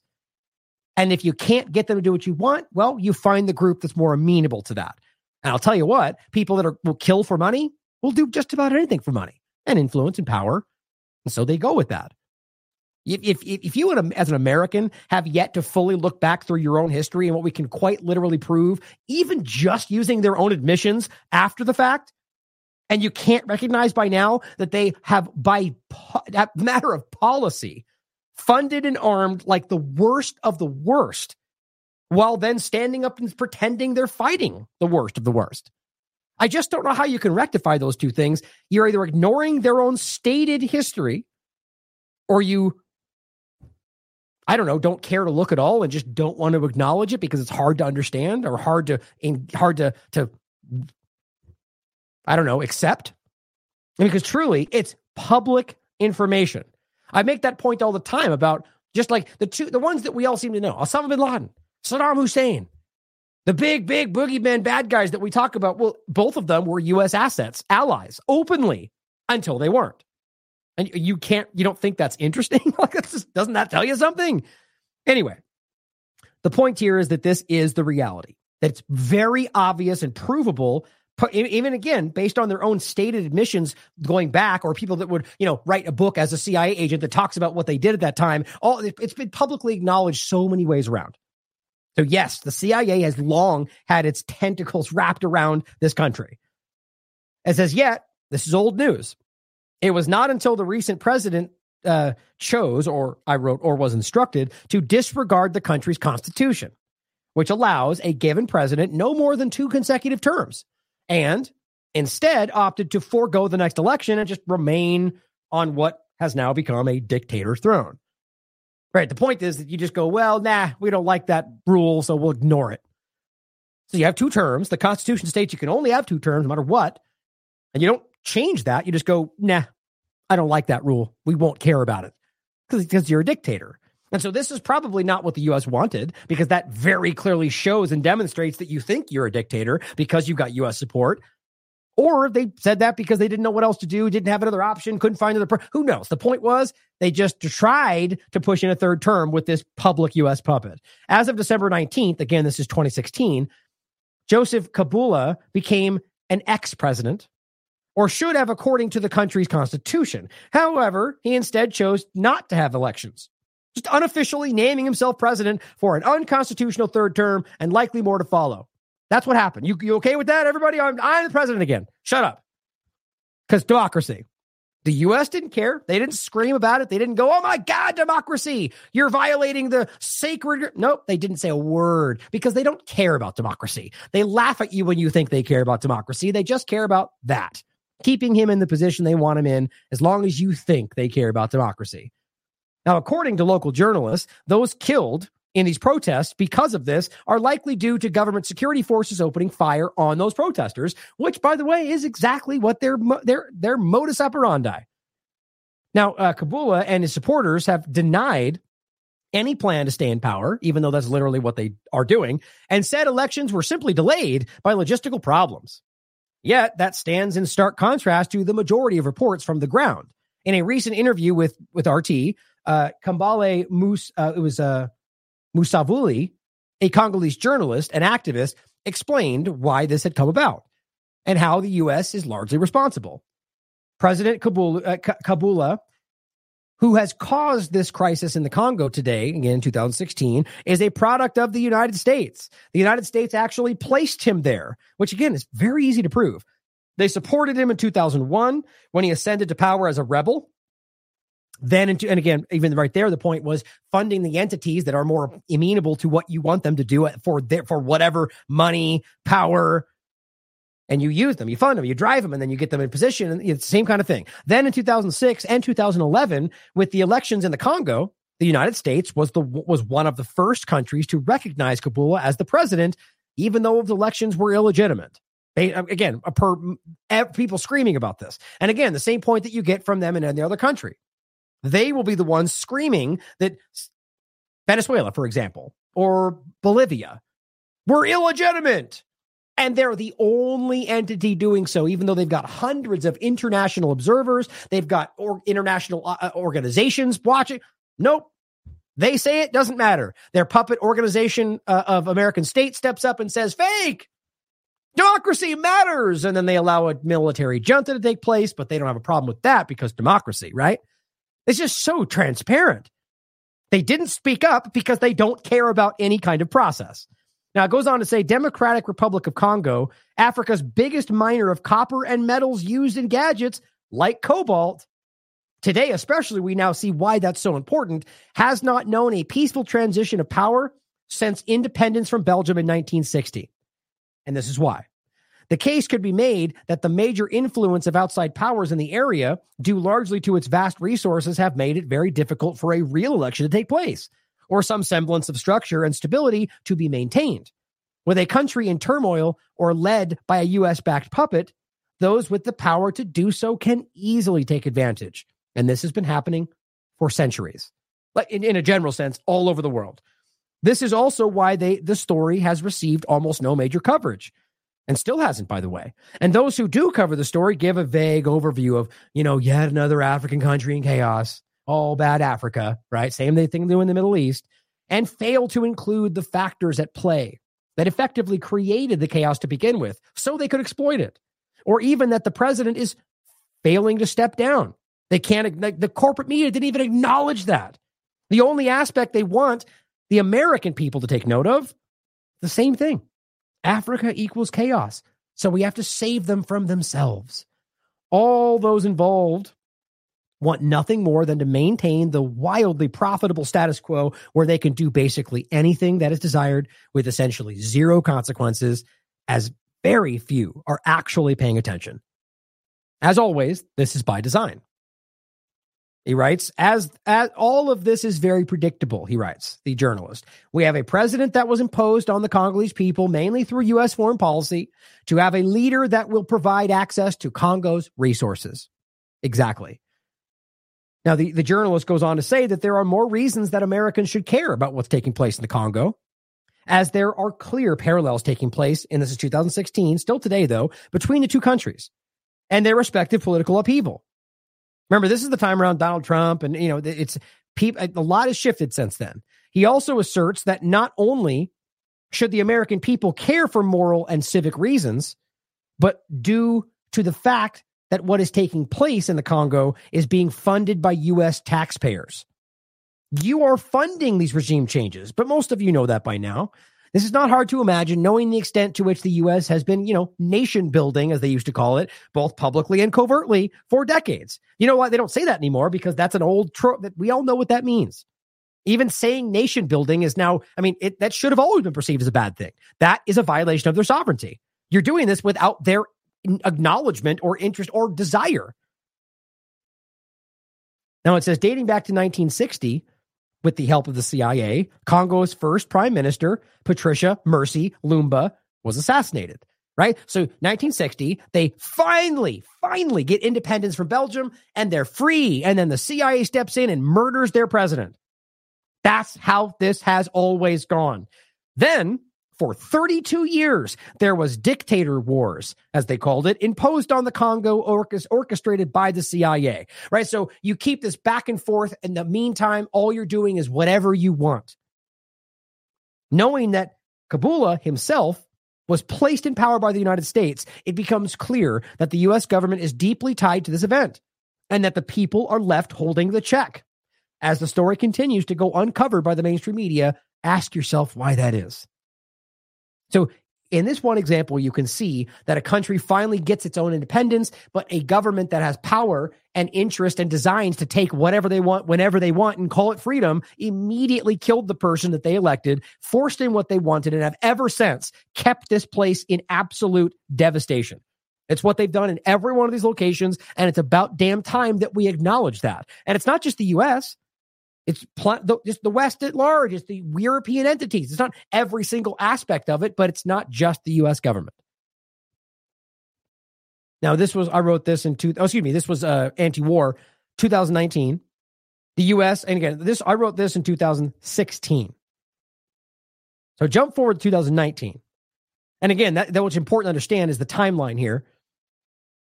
Okay, so we have the president, basically this guy, Kabula, forced in a third term.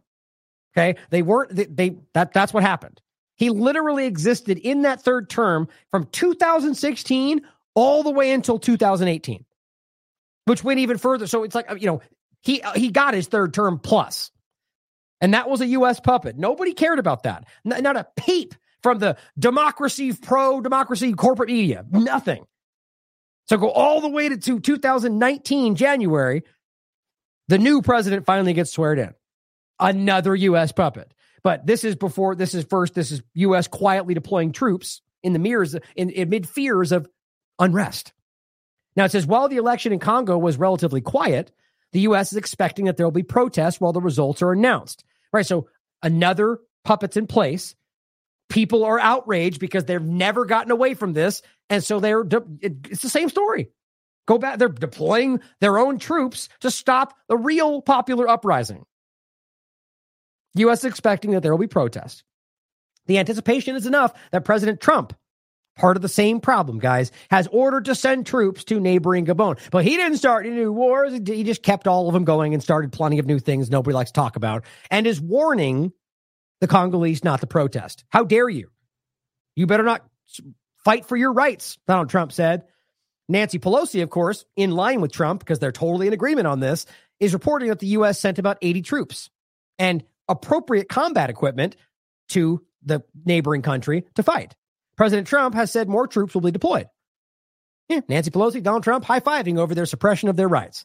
The election is between the ruling party's candidate, Shadari, and the opposition candidate, Fayula, which, by the way, neither of them ended up winning, who is backed by the Catholic Church.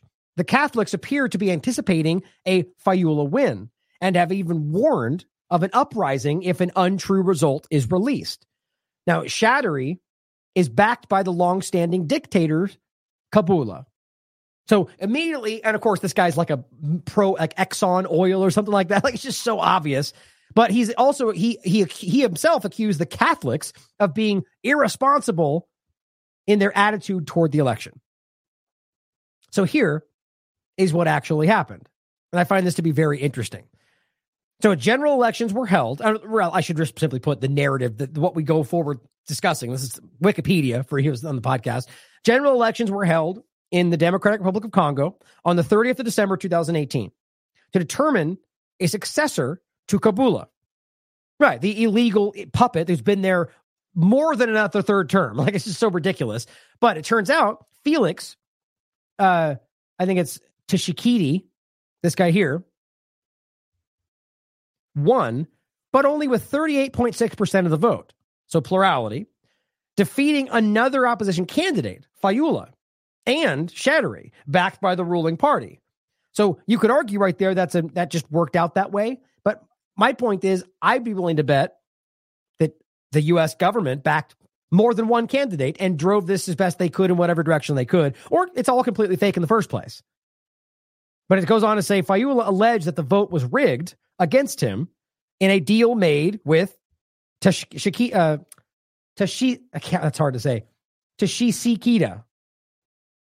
and outgoing president Kabula. So that's very interesting. So now you've got basically the person who didn't seem to be, the only one that did not seem to be, if I've got that, make sure I'm saying that correctly. Yeah. So the Fayula, for all we know, they're all completely controlled, but Fayula seemed to be the one that was not the one being supported by the U.S. government. The other two seemed to have obvious ties, but Fayula, after losing, was the one that spoke up and said the vote was rigged against him, with a deal made between Felix, the actual president today, and the other puppet that we can prove was connected to Kabula, saying that they challenged the results in the Constitutional Court. Now, the country's Roman Catholic Church apparently also spoke up and cast doubt on the result. So you never know. That could be them saying that because they lost, just like we keep seeing in our country. But I think what's important to recognize is that this Well, let me finish this last part. According to the Constitution, the second and final term of President Kabula expired on December 20th, 2016. General elections were originally scheduled for November 27th, 2016, but were delayed, as I told you, with a promise to hold them by the end of 2017, which didn't happen. The promise was subsequently broken. After both international and internal pressure, the elections were finally scheduled for 2018. They were, however, postponed for a week on December 30th, 2018, due to a fire in the Electoral Commission's warehouse, and apparently destroyed 8,000 voting machines. So there's something off, obviously, about this. And I think that my gut tells me that yet another example, just like the other candidates and even the Catholic Church spoke up and said, they found a way to put this person in power. Now, as Herman J. Cohen writes, make sure I didn't, oh yeah, that was it. He writes, and this is 2019, during Washington meetings with visiting Democratic Republic of Congo President Felix Tshisekedi, God, why is that so hard to say? Let me do this. I'll still probably forget it.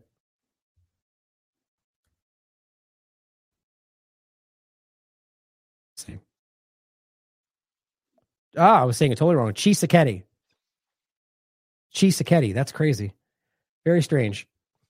So President Tshisekedi, during their meeting, Secretary of State Mike Pompeo pledged full support to his new government, thereby bringing disputes over his legitimacy to a close. Oh, is that what happened? That's quite the opposite, in my opinion.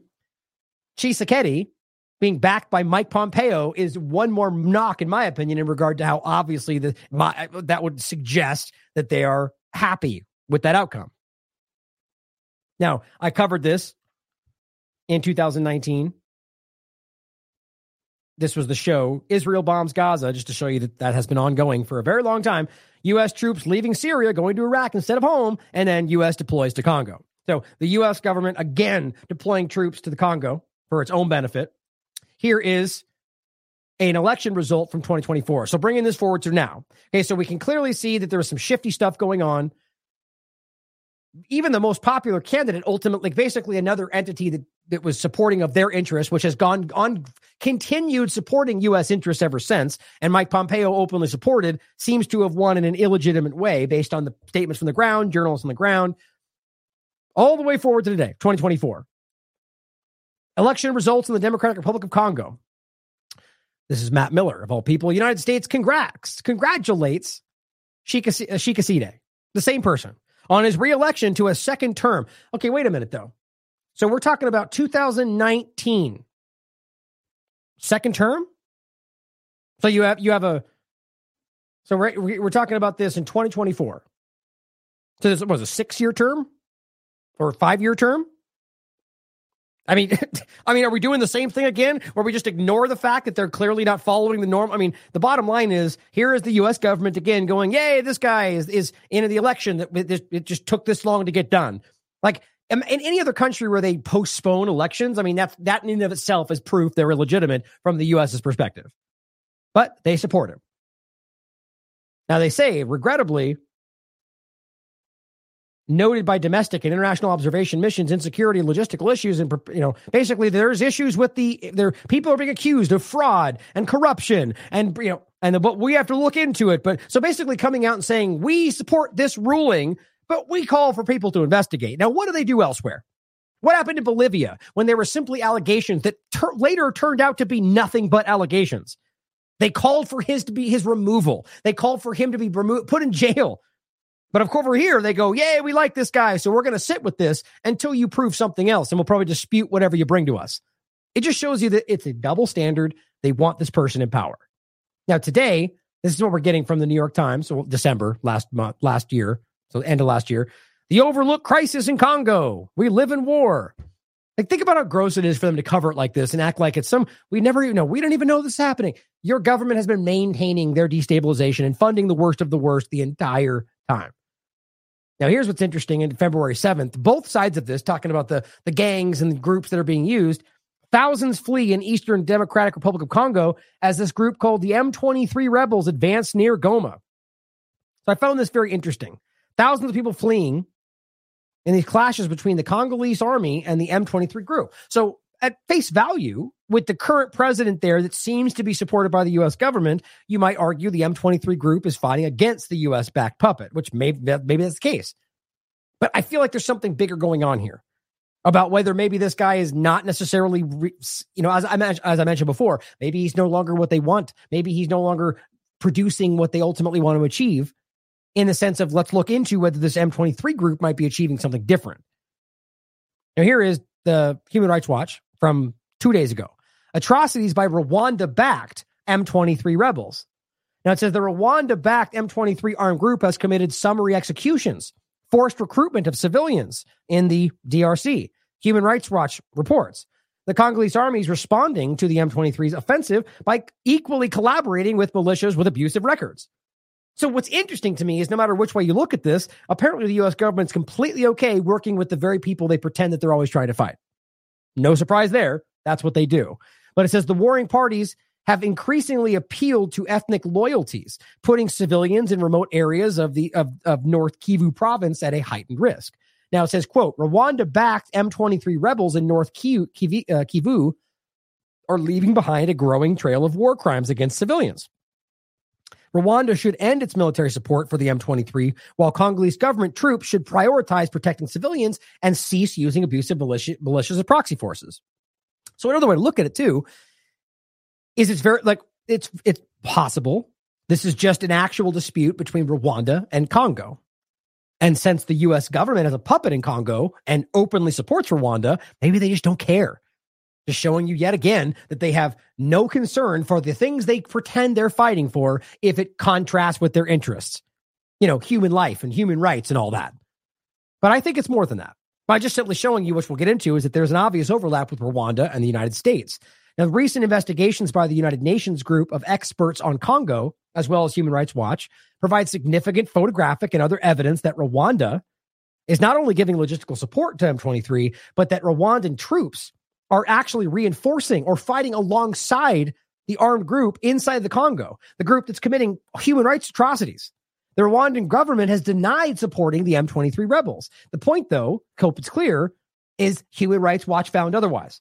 Their report and their investigation found that these are, in fact, atrocities being publicly backed by, or rather just, with their actions publicly, backed by Rwanda. So Dr. Shola Mos-Shangbamamu writes, this was on the 2023 November, Holocaust of Congolese people, exploiting them for cobalt and copper, which in its own story is important. That's happening everywhere. We keep showing you the lithium mines, the cobalt, they're being exploited by the governments acting like they're fighting for some rules-based international order. Thousands of children enslaved to work in the mines, millions killed and displaced, human rights abuses to put profit before people to satisfy the West's tech greed. The UK is complicit in backing Rwanda. Just to show you the overlap to what these, and that it's provable. The UK, the United States are very clearly backing Rwanda in a general sense, and they're mining, using people like this in all the places they are. But does that extend to their support over the groups that are killing people in Congo? Now, this is Congo's bleeding. First of all, this is a U.S. Embassy post that says, the U.S. expressed their unwavering support and their deep condolences to the people of Congo who are suffering from the violence of the M23.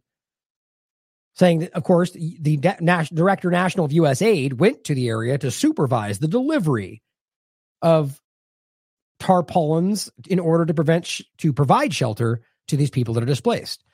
Now, the U.S. aid, in my opinion, the individuals within it very well may think they're doing good, and maybe they are, but the actual entity is not what it appears to be. It is a regime change engine, and it's been openly admitted by people within the group.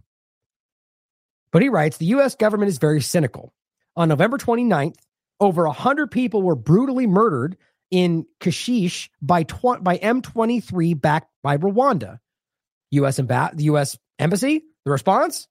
Let's give the refugees tents and ignore Section 105 of Public Law 109-456 to hold Rwanda accountable. Right? So people publicly calling them out for not caring that Rwanda is openly committing atrocities. Now, he also writes, it appears that, and this is in 2024, February, so 3 days ago. And again, the ambassador writes, Given the recent surge in misinformation regarding the U.S. relations with Congo, isn't that interesting? I want to reiterate that the United States supports a strong, stable, and peaceful Democratic Republic of Congo, and it is confident that peace can only be achieved if sovereignty and territorial integrity are respected. You mean like you respect Iraq sovereignty or Afghanistan sovereignty or Venezuela sovereignty or Bolivia sovereignty or Gaza or Palestine sovereignty or on and on and on. You don't respect sovereignty at all. So why would we take that at face value?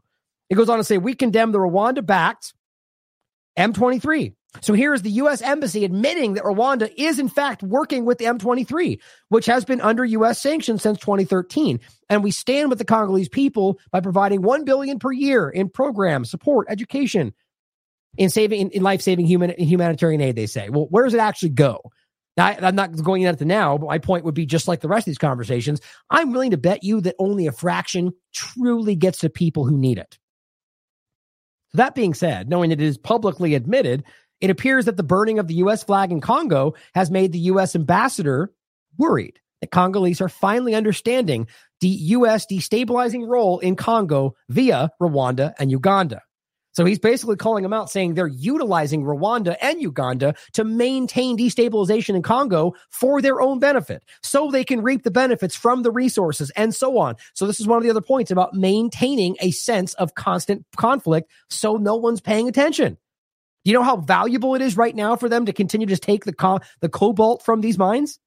So he points to this documentary. I recommend you watch it. It's only 26 minutes long. It's actually pretty powerful. It's 12 years old. But here's a clip that I think is important.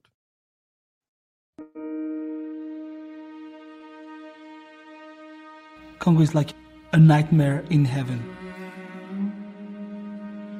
It's a heaven because, Congo is the heart of Africa.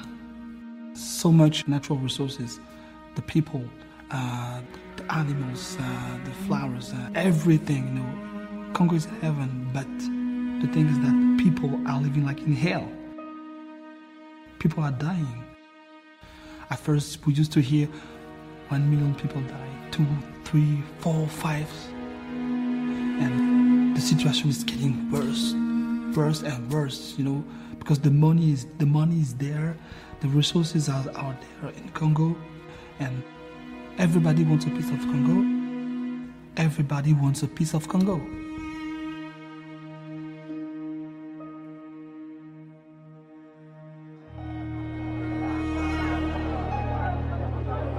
Why are people living hand to mouth in one of the most mineral-rich countries in the world? The Congo produces more than $1 billion of gold alone each year. And the cobalt and the tin and the copper and the tungsten, all of that we're benefiting from, but yet we're silent. When people invade your country, they rape your women, they rape the kids. Hold on, I think I actually put in the full version here. Yeah, I did. Hold on. I mean, really, it's worth watching the whole thing, to be quite honest. It's very powerful.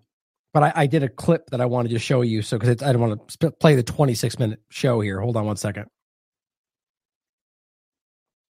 Let's see. There it is. Hold on. What?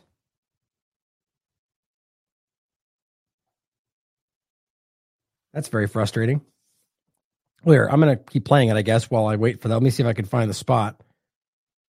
That's very frustrating. I guess I made a mistake here. I lost this somewhere.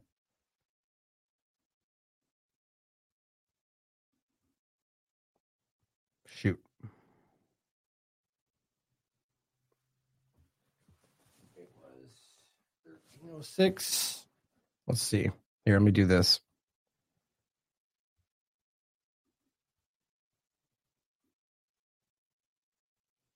Yeah, I've got it for the most part. It's right here. Why would they be victimized by this? These Hutu were not combatants. They were not people under arms. They were elderly. They were women. They were children. They were sick people who were killed in a systematic and highly motivated way. And the UN knew about it almost in real time. The UN knew, the US government knew, I believe other governments knew as well. They did not make an effort to openly investigate those, or not good enough. They allowed investigations to be blocked, and they didn't push it. Now, we're talking about the genocide in Rwanda, right? That we can, another conversation should be had about how obviously the U.S. government has, as you're pointing out, chose not to do anything, as well as the United Nations, for many different reasons that have nothing to do with helping people. Now, the question can be asked, why was that the case? And of course, part of the difficulty here was that many policymakers felt guilty. They hadn't done enough to stop the Rwandan genocide, and that genocide guilt allowed them to cover this up.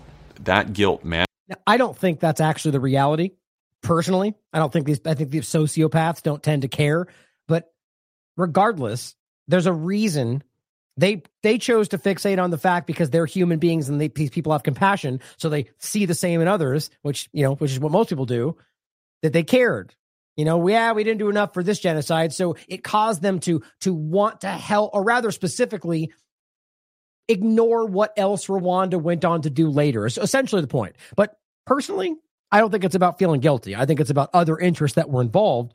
Either way, the point is, for whatever reason afterward, they now, in bringing this to the point today, are allowing Rwanda to essentially carry out these acts without really any consequences. Manifested in the Clinton era in a extremely pro-Rwanda policy, which essentially allowed the new government in Rwanda to do whatever they wanted, both within their country and within Congo, with impunity.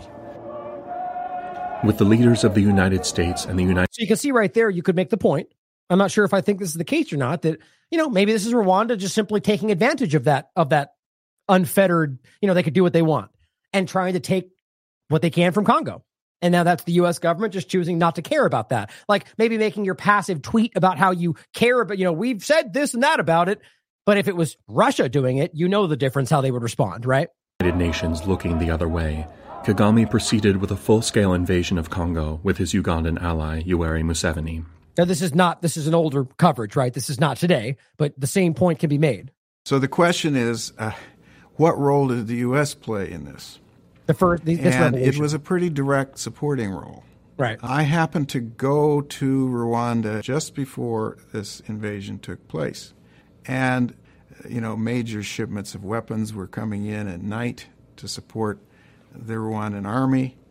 We had placed people in the country who were training Rwandan army troops. And in short, we were supporting the invasion. The United States, it really shouldn't be that shocking to people. I mean, this stuff is all but acknowledged in historical context. Why would it be any different now? Decided doing the final analysis was to support an invasion of the Congo.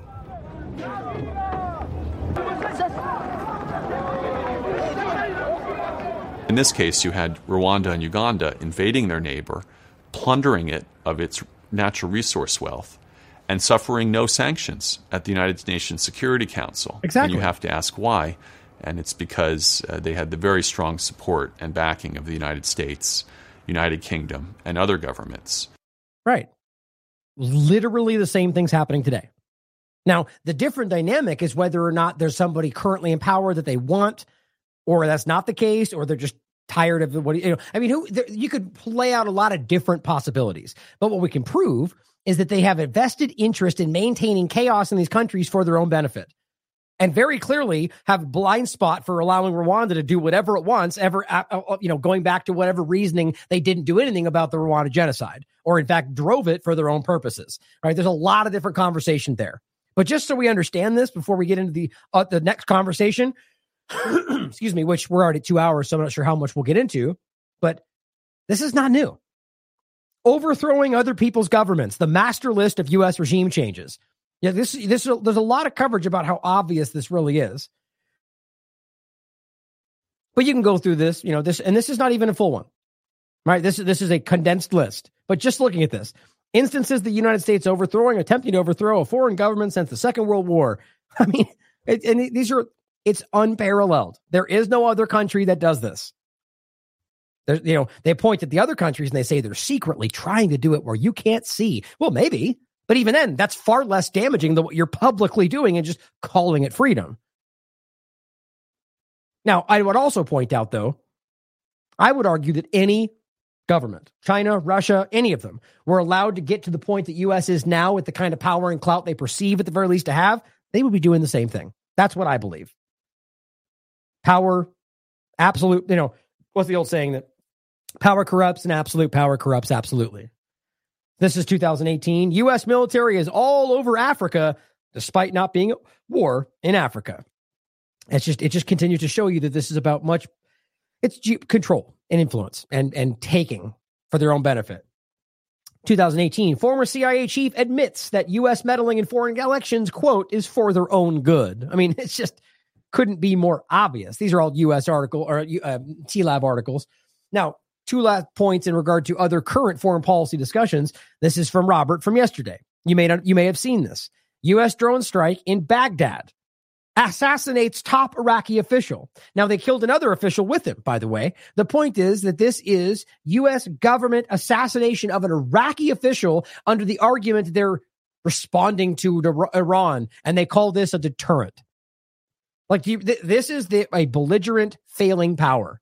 You are watching them act irrationally with absolute aggression because that's all they can do right now.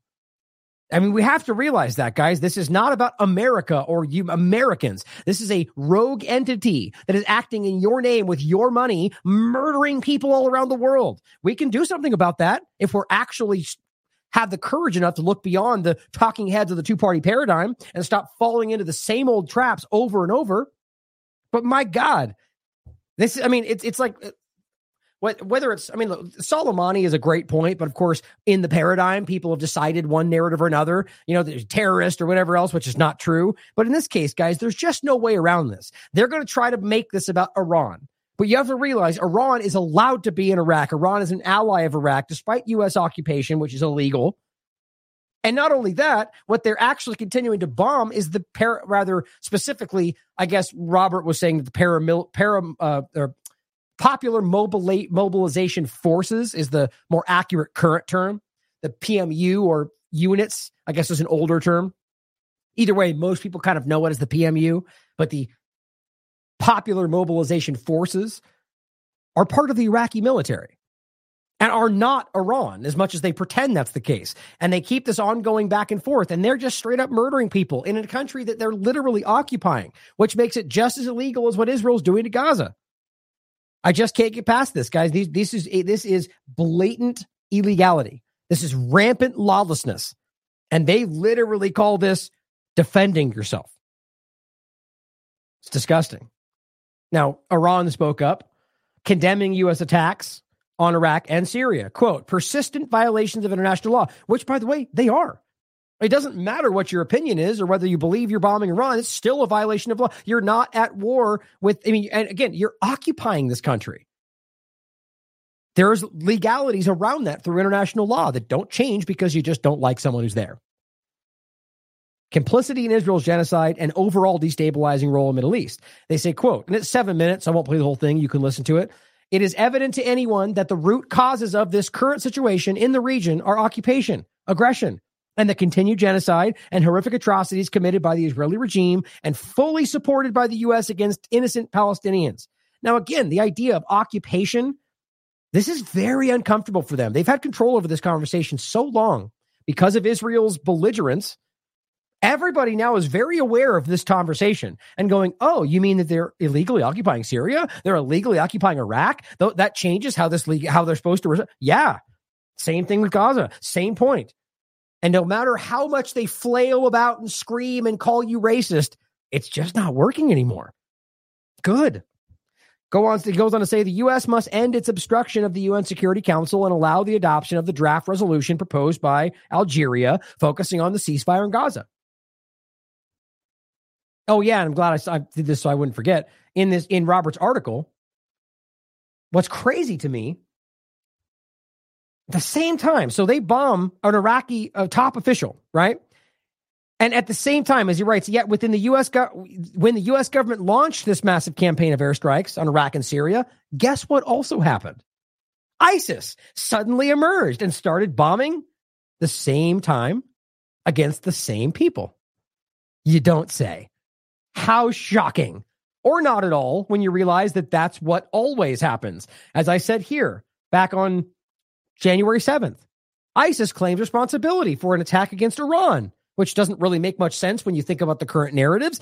And I said, how many times exactly do we need to see ISIS, whatever you think it actually is, attack the enemies of Israel at the peak of hostile rhetoric before we truly understand what we're seeing? Same point here. If we're watching the U.S. government suddenly bomb Iraq and Syria, and then at the same time, ISIS steps up and bombs the PMF in Iraq, we need to go, oh, okay, they're the same thing. I mean, it's pretty damn simple. People are just afraid to point out the obvious because, though conspiracy theory, one of the most successful things they've ever done, is scaring people away from a term that doesn't even make sense when you break it down. But the reality is, as this person points out, and this is on C-SPAN, Israeli Secret Intelligence Service. That's ISIS for you right there. It's a combination of these two groups. Very, very, very, very, very, very clear. Now, on top of all of that, Arnaud Bertrand writes, so the U.S. government, on top of everything that's happening too, with the destabilization in the Middle East, I mean, they're talking about, like, it's almost as if you could sit down and go, what would cause the most problems right now? What would cause the most chaos and the most what's the most provocative thing we can do, and call it deterrence, right? The U.S. decides to place U.S. Army Special Forces, now of all times, on a long-term basis, right, literally a few hundred feet away from the Chinese mainland. Think about that. The Matsu Islands. And then gaslight the whole world by, quote, cautioning China against changing the status quo on Taiwan, which is vital to maintaining peace, they say. I mean, it's like, again, the best point to make is what person said here. This was Taiwan Defense says, U.S. Army Special Forces will be stationed with the Republic of China's Army's 101st Amphibious Reconnaissance Battalion on a long-term basis on these islands. And they go, in that case, I'm sure U.S. won't mind if a small Chinese army base 2 kilometers off the coast of New York. Why is that different? It's not. The point is to show you, one, the seeming patience, almost never ending of these entities that allow this, or really just the awareness that if they act, it'll be not in their interest because they'll turn that into their aggression as opposed to, that's how funny this is. So the U.S. can do stuff like this, and if they respond, it's their aggression. The reverse happens, we're defending ourselves, right? Like, it doesn't matter what context or how these things line up. If they fight, we're defending. If we attack, we're defending. If we, it doesn't matter what you do, you're always on the defense. Even when they have every reason to actually defend themselves, their aggression. This is the perfect analogy. I'm not touching you. It's the same thing I say about your, stop hitting yourself. It's the same thing.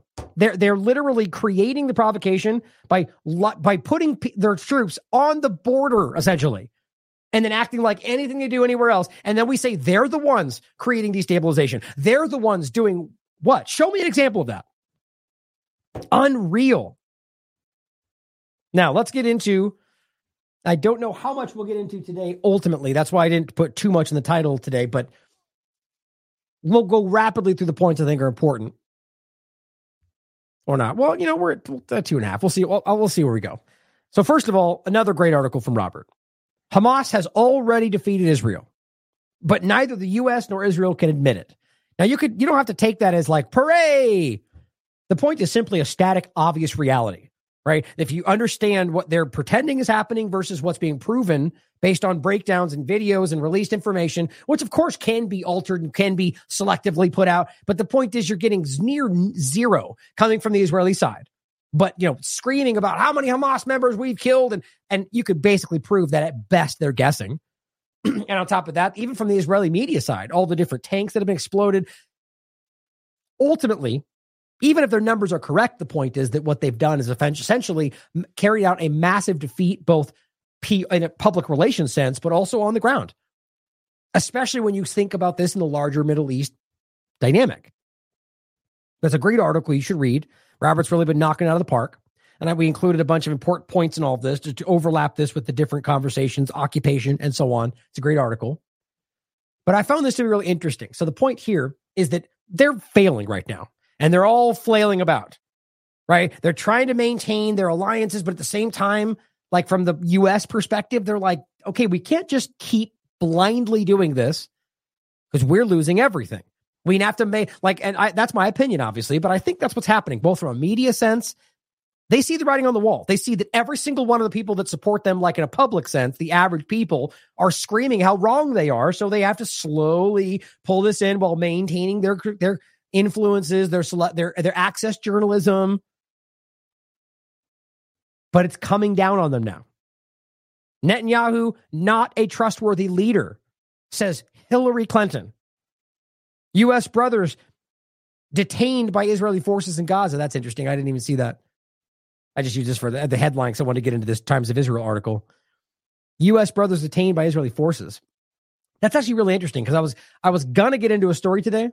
I'm going to wait for probably till the next show about a woman basically the family of a New Orleans grandmother says that she was kidnapped by the IDF in Palestine. So she lives in Palestine, but she has got family in New Orleans who's saying that she was randomly kidnapped, which, by the way, not surprising, seeing as how they're just kidnapping anybody all the time who is just Palestinian. But we'll come back to that. Hillary Clinton, Netanyahu's got to go. Now, what does this show you? No, it does not mean this. This is actually a perfect analogy about the media point. Does this mean suddenly we trust Hillary Clinton? Obviously not. It means that she is aware that they've lost control. So she's an opportunist. She's going to step up and try to take the stands. Oh, well, I'm on the side of the truth because we see that Netanyahu. Well, it's not about Netanyahu. It's about the Zionist government and far, far, far more than just Netanyahu. So this is about them doing two things, in my opinion. From a personal perspective, Clinton trying to frame herself as being on the right side of the conversation, which is going to benefit her if she can work that out. I don't know why anybody would believe her at this point. But secondarily, for the larger agenda. If you can convince people that it's just Netanyahu, well, you can get him out of the way and keep moving. Hopefully regain your footing. That probably won't happen, but that's what I think this is really about. But isn't it crazy to see somebody like Clinton, of all people, step up and go, I mean, it's really interesting to see Netanyahu in a position like this where he's standing up acting like everybody in the world supports him. If you don't, you're a racist who hates Jews. And Clinton stands up and goes, you're terrible, get out of the way. So does that mean that she hates Jews? Does that mean that she's a racist? I guarantee they won't make that argument. But what's funny is you can go anywhere else and people who are just going, maybe Netanyahu should tone it down. They're like, you racist, you hate you. Not to her. When she went as far as to say, you've got to get out of the way, you're not trustworthy. I just find that, but this is a sign of what's going on. It's the writing on the wall. They have lost control of the narrative. They've lost what they're doing. They are just maximizing the suffering and the pain and the death for any number of reasons. Petty reasons, just to punish the people who won, or in hopes that maybe you can drive this in another direction. Either way, that's what they're doing. And your government is passively, if not actively, allowing that to continue. Death, suffering, murder, genocide, while screaming, we're fighting for freedom and human life. But there's plenty of these examples. So Clinton, of all people, is just kind of mind-blowing to see, right? This is Arsen Ostrovsky. You know, there's a lot of these entities that have kind of become common features of the Zionist propaganda. I mean, right, proud Zionist. America, first of all, we'll start with Blinken, because this is where this stems from. Blinken says Israelis were dehumanized in the most horrific way on October 7th. Well, I don't see how. Terrible things happened. People died, right? They invaded, by the way, which was legally protected under international law, because it is. The act of armed resistance as an occupied entity, per the 4th Geneva Convention, is legal. But crimes after that are not. But if you can't distinguish those two things, you're being dishonest. But nonetheless, even if you argue everything they said is true, where's the dehumanizing? The only way that comes into play, well, I take back the everything is true. That only comes to play if you pretend all of their atrocity propaganda was true. But it wasn't. Seemingly everybody honest can admit that, including almost all of Israeli media at this point. But so to start out saying they were dehumanized is just about weighting the scales. Because your next sentence is, but that cannot be a license to dehumanize others. But you can't even have the courage to say Palestinians, right? But that's not okay. That went way too far. And this is my point. So Blinken, of all people, who is blindly supporting Israel, going so far as to gaslight the genocide's not real. You guys are lying about that. But he steps up and simply says, even starts by saying they were the ones that got hurt, dehumanized, but you can't do it to other people, though. And that to them is way too far. A wild supporter of Israel barely steps a toe over the line, and America is always and shall be our greatest friend, but sick and tired of this kind of lecturing and virtue signaling. That's what happens. Even at this point, this person responds, oh, they're so pro-Palestinian. The Biden administration? I mean, this is a group who has allowed genocide, who has gaslit the entire time, has dragged their feet for 4+ months to allow it. And the moment they go, maybe you shouldn't dehumanize other people. Oh, you love Palestine. It's like, that's the level of the mainstream conversation. Lockstep. And then, I don't know, but they're people too. Oh, you hate Jews. Like, what the hell? It's so unnerving to see. And some people truly believe that. So my point again goes back to Clinton, of all people, saying you're not trustworthy, not a peep. But Blinken simply tries to equivocate in some way, and they attack him. But there's more than that. Here's what he says. And this is the pro-Palestinian administration that she was claiming. He goes, in my 7th trip to Israel since October 7th, his 7th trip. Think about that. There's all sorts of genocide, Congo, all these things happen in the world. 7th trip in the last 4 months. I met with officials in Jerusalem and Tel Aviv to discuss the latest on the ground. My travels and recent meetings this week with meeting with all the leaders. Far too many lives have been lost, he says. Hostages are still being kept in their families. Yeah, because they refuse to take them back. Civilians continue to suffer as a result of the conflict. We must continue working towards a solution. He just can't even say the word Palestinian. And even that, again, is my point. That's too much. They'll attack him for suggesting, even broadly, that they might be not doing enough to stop killing people. He finally says at the end, the U.S. is committed to forging lasting peace and security in the region, and Israel that is integrated into the region and an independent Palestinian state, by the way, which every single level of their government has said will never, ever, ever happen. And yet they act like this is in the process. So it shows you that they know that. They know it won't happen. They want you to think that that's what might happen.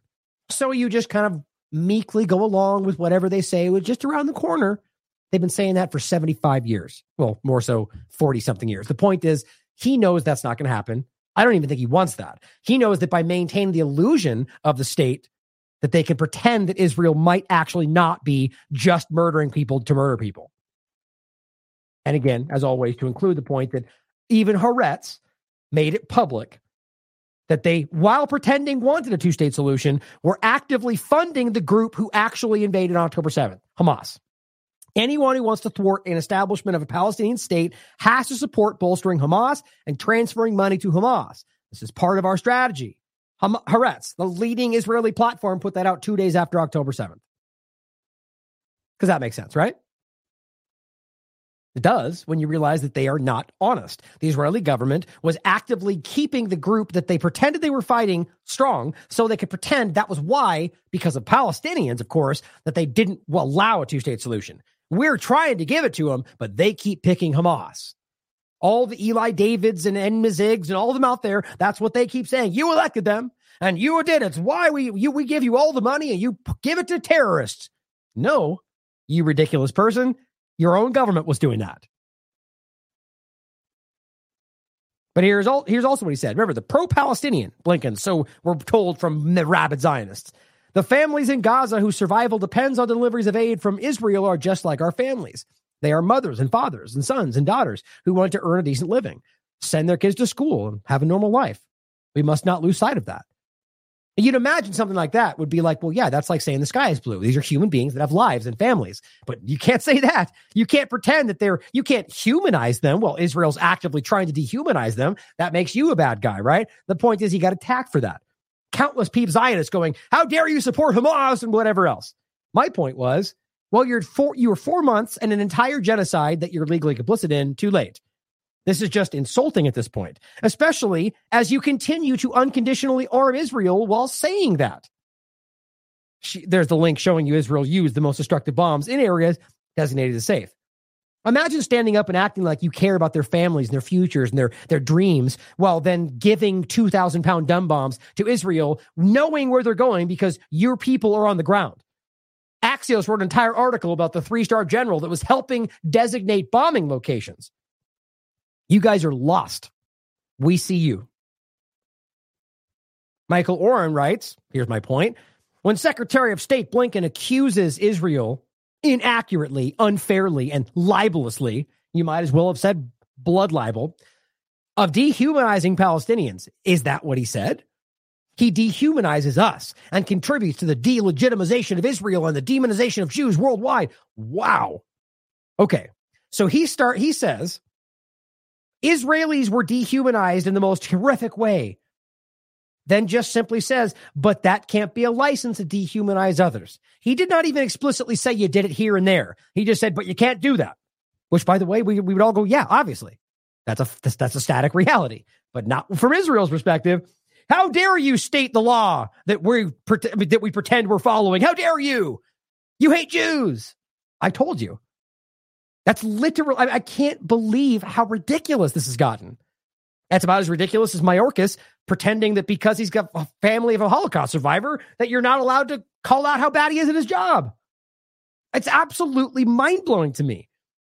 Blinken has been one of the obvious champions of Israel, blindly gaslighting pro-genocide, and he simply acknowledges that you can't dehumanize people, and they basically insinuate that he attacked them, he libeled Israel, he dehumanized them, delegitimized them, and demonized Jews around the world. How exactly does that even dehumanize? I mean, it's what you do. If you're a gaslighter for genocide, those are your talking points. He goes, thank you, Blinken, for resupplying us with ammunition and standing up for our right to self-defense. See? But without legitimacy, we will be hard-pressed to use the ammo or exercise that right. What? Dehumanizing us endangers our security and possibly our existence. So it's a cartoon. Am I crazy? Like, this is absolutely we should be making fun of this. The guy who's literally arming you to murder them, blindly supporting you because he does not toe the line exactly, is suddenly demonizing Jews around the world. I mean, that's comical, guys. That's ridiculous. Same point here to a degree. Rashida Tlaib. Just so it's obviously always clear, especially to new people, I don't support literally anybody in Congress. I don't support government anywhere, ever. I mean, I shouldn't say ever. I mean, there's points where I end up supporting, like I'd like, for instance, if I would like to believe in somebody, right? And I have in the past, Tulsi Gabbard came around. I'm like, well, I hope she looks good. But then immediately, nope, there it is, not real. RFK, I hope. Oh, there you go. Supports Israel. Blindly supports genocide. Anyway, my point is, I don't support any of them. She says, if you don't support Netanyahu, if you are disgusted by the countless lifeless children being pulled out of the rubble, all of which is easily proven, if you actually believe in upholding human rights and international law, she says, vote no on a blank check to Netanyahu's genocide, which was a bill in regard to giving them $14 billion, I think, in funding, while being legitimately accused of genocide through the world court. I mean, it's just staggering. Here's what they say. Same guy, Arsen Ostrovsky. I am disgusted by your unhinged Jew hatred and support for Hamas. Huh? Where is that in there? You don't support, okay, don't support Netanyahu. Okay, so you're apparently not allowed to not support an Israeli leader, okay, or ruler, rather. Disgusted by dead children. Okay, so I guess being disgusted by dead children makes you hating Jews. If you actually believe in rights, okay, so I guess if you believe in human rights, you hate Jews, vote no on the blank check. Okay, explain to me where any of that makes sense, or is this guy just like, does he have a stroke or something? I mean, I'm obviously being facetious. That's just what keeps happening. If you resist what they're doing, you wink, wink, secretly hate Jewish people, and you're a racist, and whatever else we can log on to that. Just all the talking points. That's what's happening, and it is painful to watch. Here is a brief moment of honesty, I think, where he probably didn't, as usual, think this will end up going anywhere. This is Michael Collins, Georgia representative, who when asked point blank, or rather just she states, as a Palestinian, I'm offended by Israel killing my people. That's what she said. He responds by saying, as an American, I am not. And it's not an accident. That's what he says. Palestinian, I'm offended by that. Israel's killing my people. As an American, you're not? Why is that? Because this is a warmongering country? Because I have an opinion too. I'm allowed an opinion. So you like... There it is. So just to be clear, it wasn't Hamas. It was my people. So Palestinians, I'm offended by Israel killing my people. As an American in government, I am not. Oh, so you mean the government of the rules-based international order, or the government that's always professing to fight for human life and human rights and freedom? But as an American, you are not offended by the killing of Palestinians? It's just the point is, this is what, again, I generally tend to think these people in these positions are not that smart or well-informed. They are followers of politics. They are manipulators of your opinion. They do it for their own petty interests, and then they are manipulated by people above them. That's how I genuinely look at most of it. Sometimes there's little differences here and there, my opinion. But by him saying this, I think is completely self-interest. I think that's just him responding because he thinks that's what you're supposed to be saying right now. Right? Like, Palestinians are bad. We're supposed to support Israel. But just realize, guys, it's on the surface. They do not care. Palestinians are being executed in real time. Genocide is taking place in front of us, and everybody that has any legal standing has been screaming about it. And apparently, our politicians are proudly standing by it. It's crazy. It's upsetting.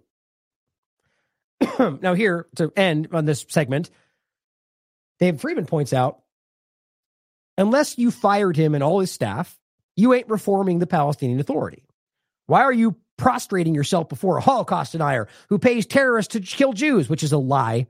Robert's broken it down. It's a manipulation of the reality. There's funding that goes to people that die, whether killed by Israelis in the street or acting in some act of war. So it's regardless. And he made this very clear. The point is, it goes to family members, right, of Palestinians who die. So if Israel executes them in the middle of the street, they give the family money to be able to continue living. So to conflate that with giving, the point is that there's a Palestinian who might act and kill somebody, that's the same concept. But the reality is that it's simply going to any Palestinian, by the way, most of which are simply killed by Israel for no reason. So it's a lie. They know it's a lie. They're repackaging the reality to sell you on something they want you to think. But his point is, this is beneath the dignity of the United States. Okay, well then, explain for me who they're supposed to be engaging with, David. You're the one telling us that Hamas is the bad guy that we're supposed to be stopping, right? The U.S. keeps pointing at the PA like they're going to be the one that takes power. Israel denies that. And on top of it, the PA is not, in my opinion, rather specifically, Abbas is not in the interest of Palestinians. I believe he's acting largely in the interest of the Israelis. Most Palestinians think that. But the PA, you could argue, might be something. The bottom line is Israel keeps making it clear, and the Zionists like David that support them, that there is no option. They don't have a plan. They're just executing, annihilating, destabilizing, destroying genocide. That's what's happening. So who's going to take power? The point is they will, because they never intended for anybody in Palestine to have any control over the outcome. So Blinken supports their genocide, arms what they're doing, and if you suggest for a brief moment that people matter other than Israelis, you're a terrorist and you support bad guys, or you hate Jews, or you wink, wink, we suggest that. Well, then, okay, fine. Then you go over and you shake the hand of the Palestinian Authority, who otherwise is regarded as some entity they're supposed to deal with, and they attack him for that too. It just shows you that they're the only thing that Zionists right now are actively supporting is their lockstep agenda. And the people like this that are still blindly supporting it to the tune of actually arming the things they're doing are actively attacked if they do the smallest thing out of line. So I believe quite strongly that we're seeing across the board, the corporate media and even politicians slowly starting to change their narratives, because it's just, what else are you going to do at this point? You can't just keep going on. It can't be 7-8 months of genocide. people will overthrow your governments at that point. I mean, that's what they believe, and probably the truth. At some point, there is a breaking point. So what we're seeing is people like Hillary Clinton start going, okay, we acknowledge that this isn't going to be solved. We have to take action, and we have to get ahead of this because we've lost everything because of it. Thank you, Israel's Zionist government, for belligerently acting in your own interest at the expense of everything they've built, which is a good thing, by the way. What they built was controlling your life and destroying things. But I think it's important to recognize that. Here's a great clip of exactly that point. I don't trust Piers Morgan more than, I trust him less than most anybody, quite frankly, because of a lot of different reasons. But nonetheless, here he is coming out looking like somebody who's beginning to ask real questions. And again, because of that contrast, makes the Zionist official here look like they should look: belligerent, aggressive, confrontational, and losing. I think Israel had a right to defend itself, a duty to defend itself. But we now have, as we've heard, I think it's 12,000 children believed to have been killed. Another 20,000. Note, by the way, that she shook her head right there. So this is what's clear. She's the Israeli official, or rather the representative for Israel in this case. She happily acknowledged, yep, 12,000. That's acceptable, apparently. Also have been orphaned. 2/3 of Gaza has been flattened. And here Benjamin Netanyahu says after 4 months... Yep, and she shook her head right there too. Yep, flattened. Like, it's almost like you can see, that is my personal opinion, but there's a level, like, that's why they're cheering when they're blowing these buildings up and going, yay, they'll have nowhere to come back to. We just showed you that yesterday. They're proudly acting in genocide. And there's a level of inherent hatred for Palestinians that comes because that's what the Israeli government has seeded into their minds their entire lives. So when she's shaking her head, I think it's like, yep, we support that. Watch. 20,000 or so have been orphaned, children believed to have been killed. Another 20,000 or so have been orphaned. 2/3 of Gaza has been flattened. And here Benjamin Netanyahu says after 4 months, well, we're nowhere near finished. There's months more of this. We will continue until the last Hamas terrorist is gone. Okay, but that may mean the entire Gaza Strip is gone, destroyed. Yeah, way to get on board, Piers. Took you 4 months to realize the blatant obvious slapping you in the face. It may mean, well, hang on. It may mean the number of children killed doubles to 20,000, maybe 30,000. At what point does this become, even to people who support Israel implacably about this, does it become just utterly disproportionate? After the first day, Piers Morgan, like the basic reality of the way they were conducting this was immediately illegal. The idea that collective punishment was being deployed because of X, Y, and Z made it immediately illegal. There is no legal justification to circumvent international law. Like there are different settings that change it, but they have committed to collective punishment from the very beginning. And every international group and human rights group and they've all been saying the same. So I just want to make it clear. That's why I do not believe this. I mean, I don't want to pretend. I hate to say, I don't want to give him a compliment. Let's put it that way. I'm not trying to say Piers Morgan is smart, but I will tell you that he's not stupid. And I think it's very obvious that he is able to discern the obvious thing in front of you. So I think this is just self-interest, him acting like this now. Well, I think proportionality isn't the actual question here. There's a very easy way to end this war, and that is to return all of the hostages and to surrender unconditionally. That is what Hamas should be doing. That is where the focus and the pressure is. Sorry, I'm going to stop it a few times in this, but okay, so here's the interesting point here. I've been saying this the whole time. When they say that, they say Hamas should surrender. Okay, Hamas, please surrender. Okay, they didn't do it. Okay, now what? Right? Like, that's where we need to be. Like, okay, so we hear you saying that. We all call for Hamas to surrender. They didn't do it. Okay, so now what's the plan? Like, you don't just get to keep saying that's what we all want, and then if we don't, in the meantime, we'll just keep murdering everybody. They didn't do it. No one else has some kind of influence over them. You're the one telling us they're a rogue terrorist group. So when they don't surrender, what now? You see, the point is they've manufactured this weird little situation where they can keep saying that, and in the meantime, keep killing everybody, acting like we're the ones not making that happen. It's completely dishonest. They must know that. The international community here, there's a very easy way to end this war, and that is to return all of the hostages and to surrender unconditionally. That is what Hamas should be doing. That is where the focus and the pressure of the international community. Hang on, but Emily, that would not. It would. That those would are Israel's, no. Benjamin those are Israel's true Netanyahu. demands. No, hang on. Benjamin Netanyahu has stated unequivocally this goes on until Hamas are finished, all of them. That means exactly. That means another 20,000 people have to be killed, right? Who are just the terrorists. No. So he's not going to stop. So his point is obvious, and she doesn't want to hear it, which is that, okay, so they surrender, which doesn't mean they all walk up and get arrested. They give the hostages back, right? And they stand down. Piers Morgan's point is, well, okay, then Israel still has to go in there and kill the 20,000 people. By the way, which also includes the select group of leaders that are being safely kept in Qatar that Israel doesn't seem to care about. Which that nobody talks about that. So I don't see how exactly you think you're going to remove Hamas while you've got all the leadership, which, by the way, we just showed you they've been funding, which is why they're billionaires in Qatar, which, by the way, Qatar is part of the mediation group. So I can't see how we don't recognize that they're literally keeping their controlled assets safe over here while killing all the Hamas members that might actually be fighting for Palestine. Either way, you have to go after them. So there's a guarantee, even after that action, that there's going to be more killing.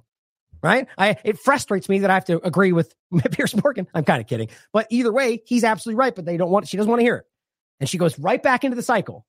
Once they surrender, it's all over. It's not based in reality. Necessarily. If the hostages got released tomorrow. But that's not true. I said Netanyahu, the unconditional, Emily, let me finish. Let me finish my question. Of Hamas. I don't think Prime Minister Netanyahu has any intention, even if the hostages get returned tomorrow, of letting 20,000 Hamas terrorists remain in power in Gaza. He's going to continue. But I already said that. I said the release of hostages and the unconditional surrender of Hamas. Hamas cannot remain in power in the Gaza Strip and have Israel restore a sense of security. Those two things cannot coexist. That is why Netanyahu said we will not accept any term in which Hamas stays in power. Okay, so right there, exactly. As much as they keep trying to pretend, there's been, from the very first week, according to BBC, and I believe it was Associated Press, from the first week, Hamas has offered a full exchange, which again was that was the point the whole time. They argued the reason they did most of this was to be able to get their hostages back, 10,000 of them. But they wanted a full exchange, an aid to be brought in, and a complete ceasefire. Israel doesn't want any of that. So regardless of what you think is most important, maybe you don't agree with that. Maybe you think they should take them out. The point is the same.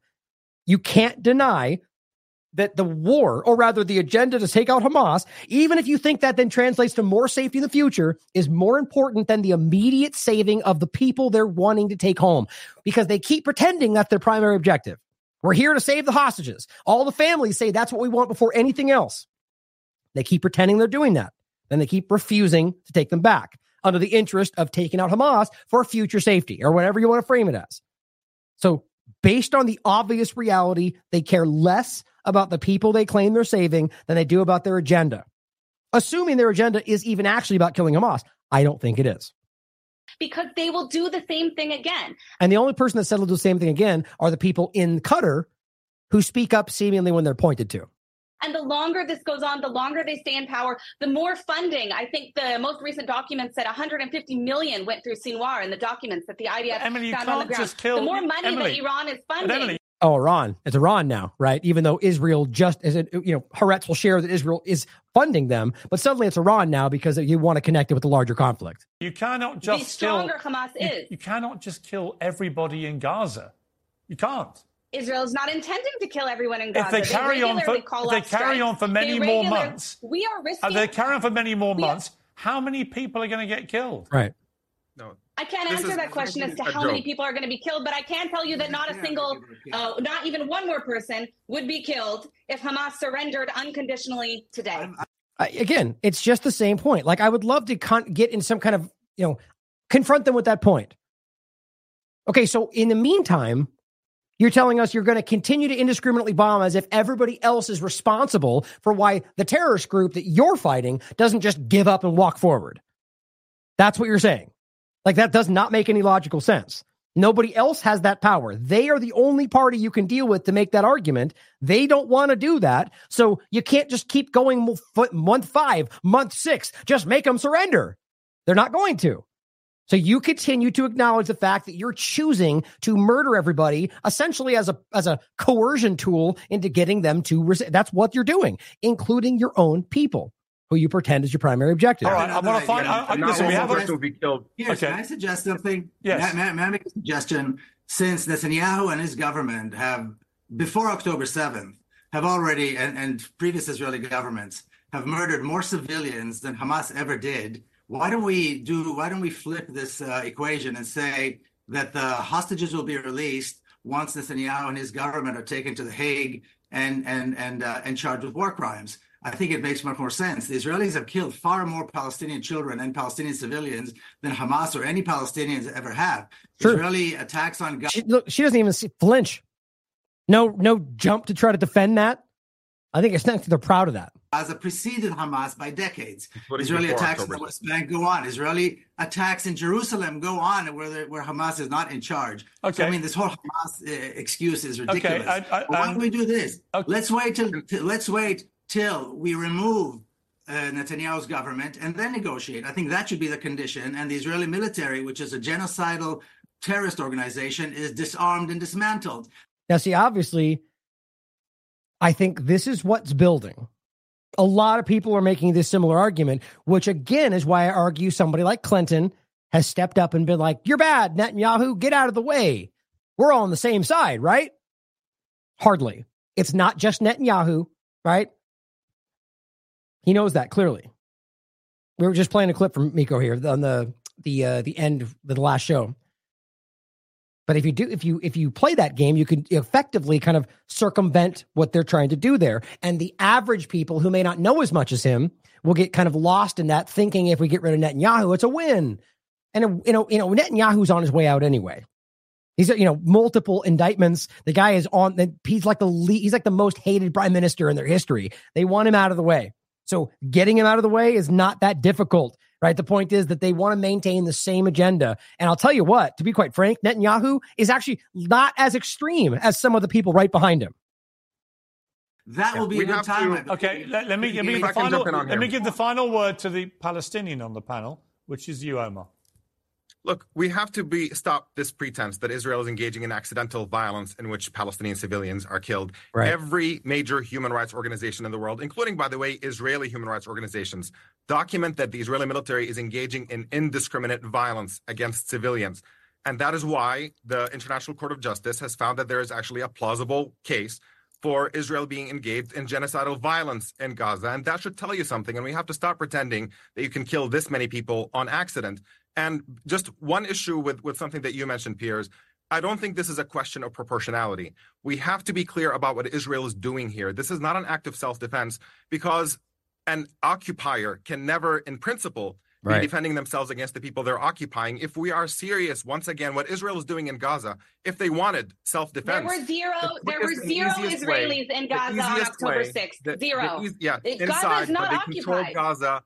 They bombed it at will whenever they wanted to, and they prevented Palestinians in Gaza from going in and out. You never mentioned So Egypt. No responsibility for Egypt. You know Everything is always Israel's fault. Emily, the problem.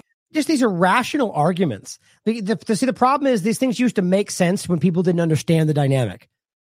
Egypt has nothing to do with the illegal occupation of Gaza. Well, I shouldn't say nothing, but the point is, in regard to the border, that Israel controls every aspect of that. They just love to pretend like somehow they just allow this border to exist between the group they claim they're terrorists and their ally, their neighbor. Why does that even logically, so from a security perspective, make sense? It's not true, but that's all they have. The problem with that argument is this, is that when it wanted to, at the start of this war, Israel had the power and capability to turn off the energy into Gaza, to turn off the internet, to turn off the water, to turn off the food supply. That is a form of occupation, even if you're not physically inside Gaza. That's actually false. What Israel is defending is not wasn't able to turn off all of the water. Yes, it is. They only control 30% of the water. Not all of it, but it was able to turn it off for a lot of... Now, that's not true. I'm tired of it's not true. They have access and their ability to control literally everything that happens in this area. There is not an independent state in there. They completely control everything. Like, we have to, and whether or not you want to momentarily pretend like if they wanted to, they could shut it down entirely. And that is what the international community has said for a very long time. Electricity. I don't think Israel should have that power over any Palestinians. It's just interesting to see him suddenly making these arguments. I was trying to find pretty sure I had that video of her. I just played it, by the way. What's her, Albanese. Actually, here, I can do that, actually. Let me see if I can find it real quick. There it is. Bing. Oh, maybe not. Shoot. Oh, well. Well, I've played this before. Let me see one more look real quick. Yeah. Oh, well. Well, basically, she's a UN rapporteur, and she's speaking up on behalf of the reality that Gaza is occupied. That's frustrating. I know I downloaded that. Let me do one more thing. Bear with me. Because I have... Let's see if I saved it in this file. I'm trying to keep these up. Funny enough, is after my computer crashed last time, I've been really reluctant to build these tabs up again, the save stuff, because I was really frustrated to lose it all. Oh, well. Okay, back to the point. So here we have the reality, but through Reuters, acknowledging that they reject the ceasefire proposal. Now, it's even based on their arguments, it's becoming clear that they are aware that, that ultimately we're refusing their bad offer. But remember, at first it was they're not even offering, which shows you that they were aware at some level that it would not stand. They had to make it out that there was simply no offer, that Hamas just refused to deal with us, and they remember in the beginning, we won't deal with terrorist groups. They had that narrative set, even though they were just refusing it. And that eventually came out, which is why they had to grudgingly take that small pause. But they have made sure from the very beginning, they did not want this to happen. And this is yet again, I think this is like the fourth time, Netanyahu once again rejects the ceasefire proposal, insisting instead on total victory over Hamas.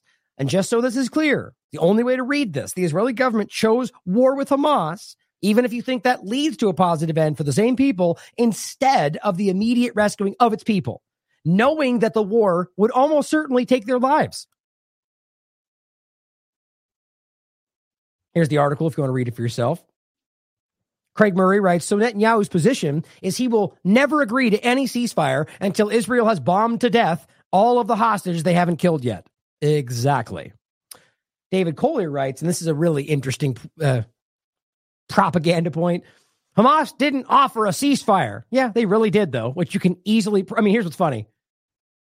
Netanyahu rejects ceasefire proposal from somebody else, from Hamas, obviously, right? It says it right there. So here he says they didn't.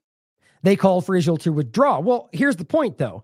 Part of their ceasefire agreement was for Israel to it's a ceasefire. They would withdraw. There'd be a ceasefire. There'd be exchange of hostages. Aid would come in. That's pretty stupidly obvious. But they want to make that into not a ceasefire, even though it obviously was part of it. I mean, is Israel calling for a what's the way to put it? Like, the point is, there's agreements. They're not just about one thing. Israel's not just going pause. They're saying pause and we exchange hostages. So by your logic, you would say it's not a pause. It's about hostage. It's the same thing. They're just pretending only one of those things can be in existence. These are just weak efforts. But it says, given the current military situation, it would be like Hitler asking the Allies to surrender in early 1945. Surrender? I didn't see a surrender anywhere in there, but this is how they keep playing this game, right? When you call for a ceasefire, Elon Levy pretends you're calling for amnesty for Hamas, even though I point out then that means you don't understand the definition of amnesty. But they just love to make that the point. In this case, calling for ceasefire means you're asking to surrender. That's not the truth. Even if you want to conflate those and argue it, default becomes that's not what's happening. It goes, Israel told them what to do with their delusional offer. No, in fact, you tried to pretend it wasn't happening many times.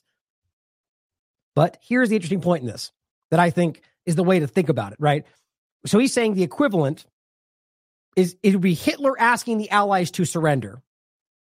But I argue the equivalent would be if Hitler offered to release all of the imprisoned Jews. If the U.S. government withdrew, right? Okay, so in that context, the point was that they were trying to, historically, try to save all the people, right? But again, you could argue at that moment that the U.S. was far more interested in their war than the people, right? That's obvious. So the equivalent would be if Hitler was like, we'll release everybody if you just back away. My point is the same with Gaza. Just because they would go, okay, we withdraw, let all the people go. Does that mean they couldn't just go right back in? That's obviously what, even if they wrote down an agreement, that's what they would probably do. Same goes for Gaza. Same goes for any situation. But and the point with it continued the logic, the analogy forward, it would be as if he offered to release everybody if the U.S. withdrew, but then instead the U.S. pushed forward anyway, knowing that those people would die in the way that they expected them to. That's the real analogy. But you see, he tries to make it about surrender and about somehow by doing this is surrendering to the Nazis because that's the best you can do. God, it's just so incredibly frustrating. You're using analogy that actually exposes your position in a bad way because you just want to call them Nazis because that's the best argument you got. It's just the bottom line. It comes down to they don't care about the people they're trying to rescue. They care more about the war. Thank you for making my point, David. Well, I'll let you watch this on your own time again. So as he's pretending he cares about the hostages, you know what? Let's just play this. For those that haven't seen it, important to see this. Oh, wait, maybe I didn't download it. Since we're long anyway. Or maybe just a part of it anyway. So as he's screaming about how it's all about the people they care about, the hostages, and right, that's what that clearly it's been proven. And this is from Uncaptured Media, or Dan Cohen specifically, that they've killed their own people. In more than one case, too. Repeatedly, in fact. And I argue, as I've been saying for a while now, that this is deliberate. That this is on purpose. This is the Hannibal Directive. Is Israel applying the Hannibal Directive to captives and hostages in the Gaza Strip? The Hannibal Directive is a classified Israeli military protocol which calls for use of all necessary means to prevent the abduction of its own forces, even at the price of killing them. It has been used multiple times in the past decade, most notably in the 2014 capture of Israeli soldier Hadar Golden. Taken into a tunnel near Rafah, Israel unleashed massive firepower, killing him and more than 130 Palestinians. The Hannibal Directive was also widely implemented on October 7th in order to prevent captives from being taken into Gaza, not only soldiers, but civilians. Numerous Israelis who have since been released from captivity said that Israeli bombing was the greatest threat to their lives. לא יותר משעה שאנחנו יושבים שם, ושם אני שומעת פעם ראשונה תו כזאת של חיל האוויר. היה הפצצה ממש חזקה באחד הימים, ופשוט כל הגוף התחיל לרעוד לי. ואחרי זה בבוקר הוא אמר לנו, הבניין שאתמול היינו בו, הופצץ. אמרנו כאילו, בונה, יש דברים חשובים יותר מאיתנו. So what scared you? From the booms around, that the IDF doesn't know our location, suddenly a missile would hit. והיה המון פעמים שאמרתי לעצמי, בסוף אני ימות מהטילים של ישראל ולא מהחמאס. מה הדבר שהכי מדאיג אותך? לגביו? הפצצות של צה"ל. On December 15th, Israeli forces killed 3 Israeli captives who were shirtless and held a white flag. On January 15th, captive Noah Argamani said 2 others were killed in airstrikes. טי סבירסקי, יוסף שרבי, שניהם מתו מירי כוחותינו. תעצרו את הטירוף הזה, תחזירו אותנו למשפחות שלנו כל עוד אנחנו בחיים. תחזירו אותנו הביתה. One former captive told Benjamin Netanyahu, I was in a house surrounded by explosions. We slept in tunnels, and we feared that not Hamas, but Israel might kill us. And then it would have been said, Hamas killed you. So I'll leave it there, since I'm going to try to go through this quickly. But I'll include as well, Cuds News Network This is roundly reported even by Israeli platforms. Yair Netanyahu was caught on a Telegram channel discussing how the military did not execute the Hannibal Directive fully. He said there's a procedure called the Hannibal Directive. The planes that were supposed to be in the air on Gaza border were supposed to be destroying everything that moves there, crush everything. And thus we would not have had 256 prisoners. The fact that that did not bomb means that there's a big problem with the Air Force. So they didn't kill enough of their people. That's the problem. Exactly. Now, just again, rapidly, maybe some I'll go through after this. I reached out to Freddie Pontone about this because it was in French. And I just wanted to make sure you saw this, how ridiculous this is. That's funny. Of course, the translation goes away. It was there before. Oh, no, there's right there. Okay, good. So Sandra Ifra, who is a woman's leader in this group about abused, I forget exactly, but the point is she spoke up on a French channel arguing after the ceremony honoring French victims in Hamas, quote, there was a Hamas hostage who had 67 different sperms found inside of her. And going on to cite all the atrocity propaganda nonsense, the rape, that's what actually was said. There is zero evidence of anything like that. First of all, not a single person, not from hostages or from October 7th, has ever come forward claiming I was raped. It's always been secondary through people who have otherwise been caught lying about a lot. So she is giving you a secondhand report of something she was told. It's nowhere. This doesn't exist. Quite frankly, I'm arguing it's not real. The point is, you can look for this and you'll find this a lot of the same old people, the same accounts you might expect with big followings, sharing this as if it was fact. Why? Because this one woman says she heard that on a show in a French channel. That's how great media is today in the corporate field. That's what they said because that's the narrative I like to spread. 67. You realize how crazy it is to go this far and this is at the time when there's a lot of other things falling apart. Atrocity propaganda seems the only direction they can go in at this point. Remember, there is so much that has been lied about that they keep pushing these narratives. The entire allegation of rape has been put away by most every international entity because nothing else has come forward. They pushed and they pushed and they pushed as if there was more about to come. There's nothing. Their own outlets proved that they never took forensic evidence, which is ridiculous. That to me tells you right there that they knew there wasn't enough. They've lied about everything, including pelvic bones being broken, even though you can look up the reality of how wildly difficult, impossible.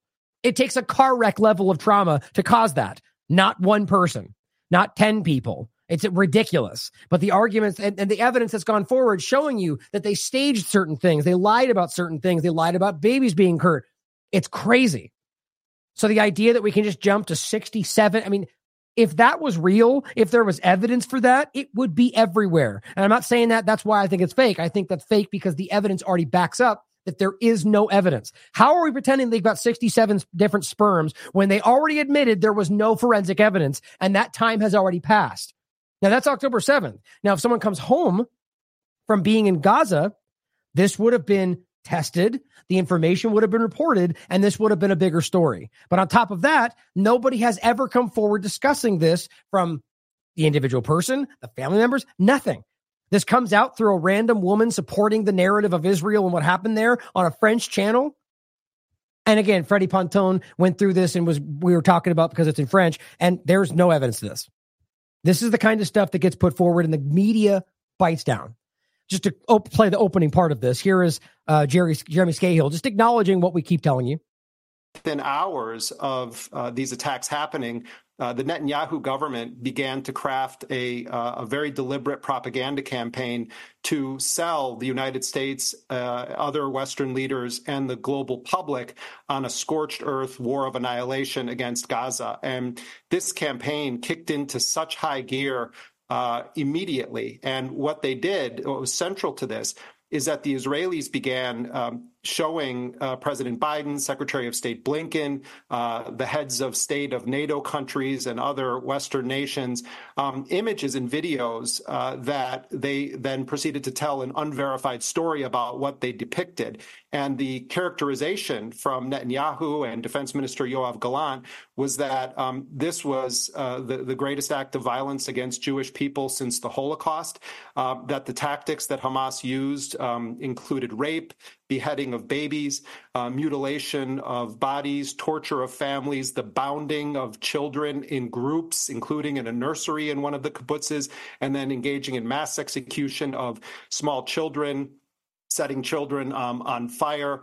And President Biden, Secretary Blinken, and many Western leaders then started to repeat these claims. But what happened is that when Israeli Social Security Agency began to actually document the deaths on October 11th, they documented 1,139 deaths. 695 of them were civilians. And we started reviewing the public documentation of the deaths. It turns out that there was only one infant that was killed in all of the attacks combined on October 7th, the 9-month-old baby. And that's the crux of the point, right? So 40 beheaded babies? Nope. 15 on a clothesline? No. One in a mom's stomach, one in the oven? No. None of this happened. None of it. And that's been proven even by Haaretz, as we've shown you. Discussing the exact, you can read it for yourself. It's in Hebrew. Find a translation, not all of which happened in reality. And they explicitly discuss the rape conversation, the baby in the oven, the woman's stomach being cut open. These were lies. They were proven that they could not have happened based on, like he said, the fact that there's only one child in the entire conversation. Or, I mean, there's so many different ways to prove this, including examples from people who claim that they know this didn't happen, or examples of showing you they've been caught lying about things that we can prove didn't, that even the reporters or even the IDF walked back and said, no, that didn't happen. And yet we can't acknowledge. I mean, so this is the problem when now Israel, their main account, says rape is not resistance. And then show this weird clip without the date of attackers laughed as they raped and murdered. No, that was witness says. It turns out a witness who, this is all information that comes through the same Zaka groups and the people that have already been caught lying. And guess what? The rape story, as we just discussed, is not backed up by evidence. But is there anybody, anywhere, arguing that rape was legitimate resistance? All that is conflating things like, well, I'm saying that, legal international law, armed resistance.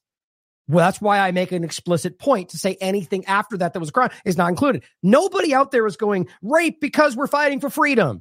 They're just trying to conflate people promoting pro-Palestine positions as somehow supporting all the atrocities they allege happened. Nobody's doing that. It's just absurd because this is desperation. And same thing. First of all, this woman who nobody has yet to prove at all what actually happened, as much as I would also argue that the gray pants with the stain would be indicative of something, still haven't been proven. We don't know what actually happened. And yet that's become this idol of this whole conversation. Rape is not resistance, they say. Again, who's saying that? Who is arguing that rape is resistance? Anybody? Israel. Saying that we're saying that, but we're not. Here's Hillary Clinton. Ali Abu Naman points out that war criminal Hillary Clinton is hosting a Columbia panel on conflict-related sexual violence based largely on lies about October 7th. And that's how this works. Even as she is over here going, Netanyahu bad, you're over here promoting the lies. Part of the agenda. Quds News Network points out a new investigation by Israel's Con News has revealed that dozens of Israelis, in fact, lied, claiming that they were attending the Nova Music Festival on October 7th to earn dozens of thousands of shekels in compensation. The investigation stated that the individuals in question presented false evidence, claiming that they were victims of Palestinian resistance. Gee, I wonder if that's where some of these fake stories came from, or maybe they were told to do that. This raises questions about whether Israel used such false evidence to support the narrative of October 7th. Here, Albir points out, pretend to be shocked. This is the same point. Israel Con News broadcaster revealed in his investigation that dozens of Israelis lied fraudulently, claiming they were victims of October 7th. And of course, as much as it was like near impossible to locate, I did find it. This is the breakdown. You can watch the video without shame. The Israelis who pose as survivors of the Nova massacre. Now, I mean, trust me, there's a reason this stuff is so hard to find. We search for the exact title. Both of us, Orwell's help, we were searching. Nowhere. I was lucky enough to find this in an abstract way, but the point is, you try to search for this stuff, you don't find it. There's a reason for that. This is important. They're telling you that Israelis pretended to be raped, pretended to be abused in order to make money off of the larger lie, which Israel was all too happy to blindly accept because it's all been a bunch of lies. I don't mean that in the sense of that Hamas didn't do anything, that there weren't crimes committed. I mean about the atrocity propaganda. They've been caught. And on top of that, the Nova rave security chief actually confirms on top of everything that Israel neglected alerts. Now, this, you should on top of it, you should ask whether this might be floated in the interest of covering up that they actually just failed. They really just didn't see it coming because they were just not as good as they said they were.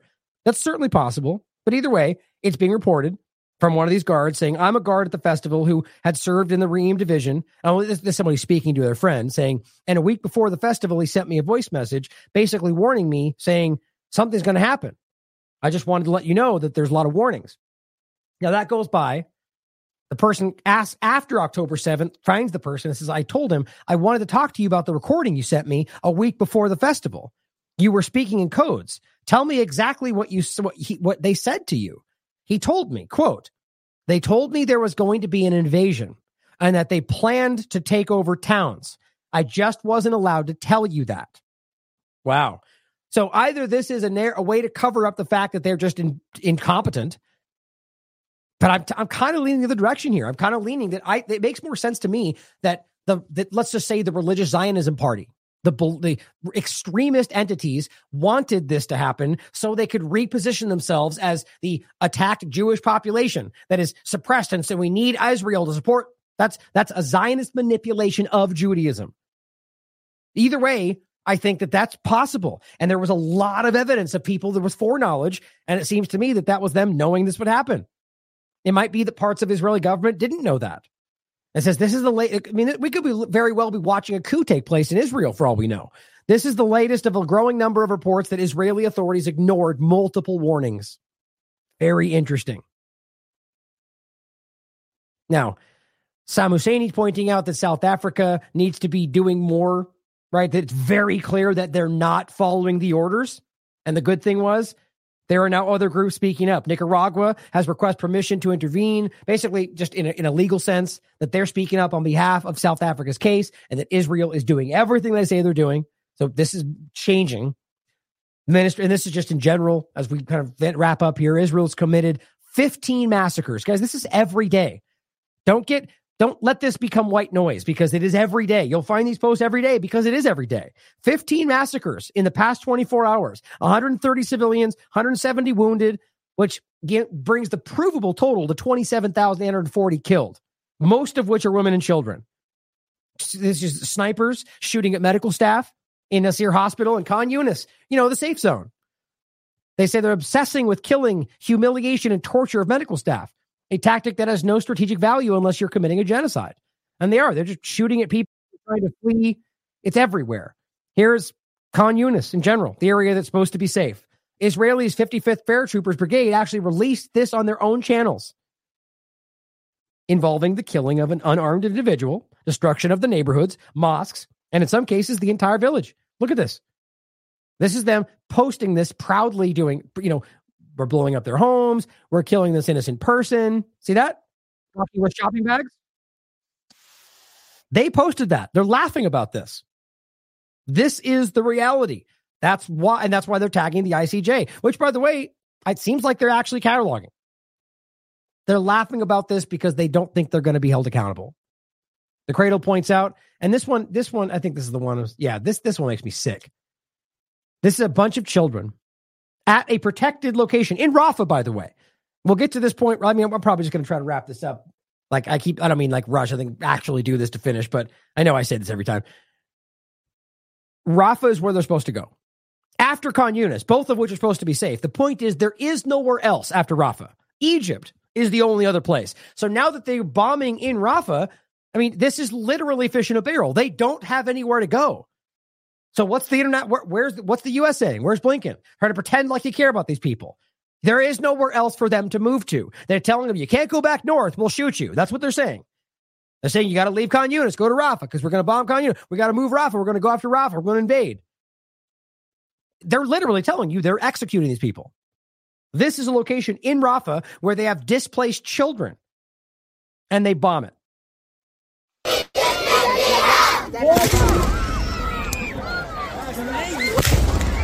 Hey, that's right behind their tents.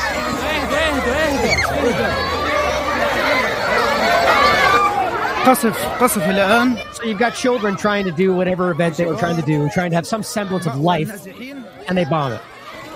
And these are protected locations that are acknowledged. They tell them where they are, and they don't even have to make the excuse of Hamas anymore. That's just the foregone conclusion. Oh, they bombed. Well, it must be Hamas. Doesn't that work out nicely for them? Look at this.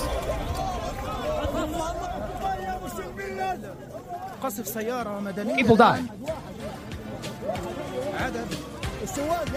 God, it makes me sick.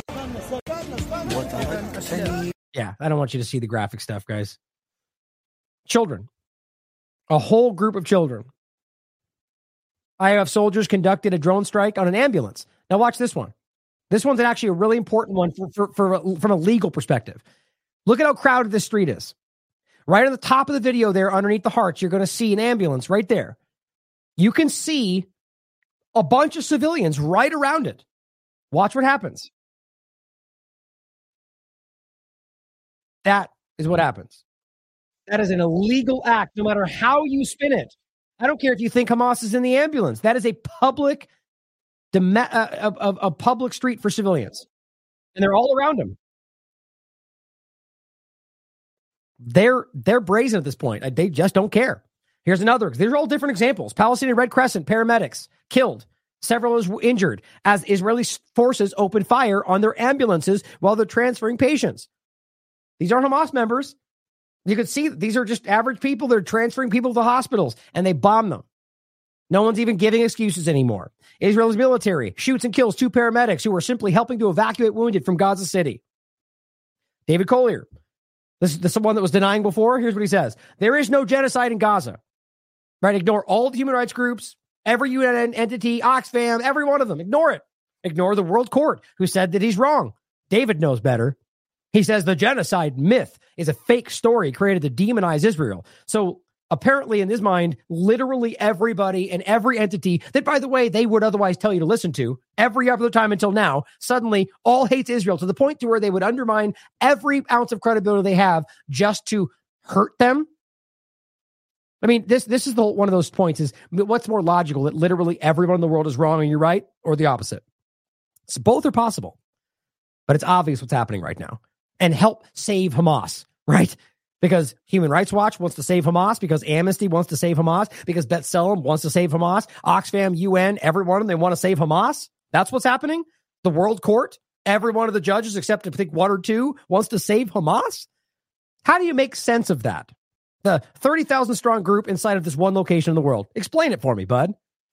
Sadly, he says many ignorant fools across the world have given the genocide myth legs. It just sounds stupid. Here's a question none of them ever answer. How many of them were dead terrorists? You know why we can't, David? Because nobody knows that. Because they don't have any information either, which proves to you that they're indiscriminately killing people. And they've admitted that. On top of that, is your argument actually that we should not care about anything because they might be terrorists? Yep. I don't think he realizes how bad that looks for him. How many were terrorists? Well, yeah, exactly. How many? Do you know? I could tell you that the 10,000 children weren't, right? Do you not care about that? Like, they trap themselves because these people are so desperate. I mean, he's apparently an award-winning journalist who's hopefully going to lose every bit of influence he's ever had because he's revealing that at the very least on this topic, he is a child. I just can't believe that. Again, to make it clear, they've made it obvious that they don't. I mean, the entire article was just written about the reality that they don't fully know what's actually happening. They're estimating. And on top of that, there's 10,000 children at the very least, 124 members of the UN, 127 journalists. Are you pretending they're all terrorists? He doesn't know. And so his point is, we're going to ignore all of these crimes in the interest of just they might be terrorists. That's gaslighting for terrorism. And then again, here's the breakdown. As even Israel's intelligence apparatus is using as correct. That's been admitted too. They've got as a health ministry data for their own intelligence reports. That's been discussed by Israeli media. Tiberius writes, they call it the Israel-Hamas war to detract from the fact that over 90% of the victims are innocent Palestinian civilians. How does a conflict between two groups end up with over 90% of the casualties belonging to neither? It doesn't. It's a war on Gaza, on Palestine, and it's decades old. Cuts News Network, it's now 124 journalists killed. I mean, it's as simple as that. Al Jazeera in Lebanon, right at the beginning, or rather Reuters, in fact. It wasn't Al Jazeera. It was a Reuters journalist in Lebanon, right in the beginning, that in fact, TLAV was one of the first people to break that story when even Reuters hadn't admitted the reality. Why? Because it was provable right when it happened. I think that was it right there. That's their article. I was going to give you mine. Oh, no, that's not the same one. 6 people killed in a school in Gaza. That used to be big news. Nor points out, due to the presence of an Israeli sniper, citizens are now resorting to, look at this, dragging this water jug back and forth by a string because they know they're going to get shot if they walk in the street. Because democracy. And here is how they're pretending that makes sense. Here is one of these Israeli military entities who is making the same argument that woman just made on the news, but now they're just coming out with it. Why is it all okay? Because every one of them are terrorists. It's what we kept telling you they've always been saying. His point is that every house, every mosque, every school has a tunnel. So we have to kill all of them. But we're only going after Hamas, though. Can you paint a picture of the largesse of weapons, the cache of weapons that have been found since October 7th began? Because many of those weapons also came in then. When you look at the Gaza Strip, a civilian who never went there, you could see a picture of it or a video of it. You see houses. Now there's a lot of destruction there.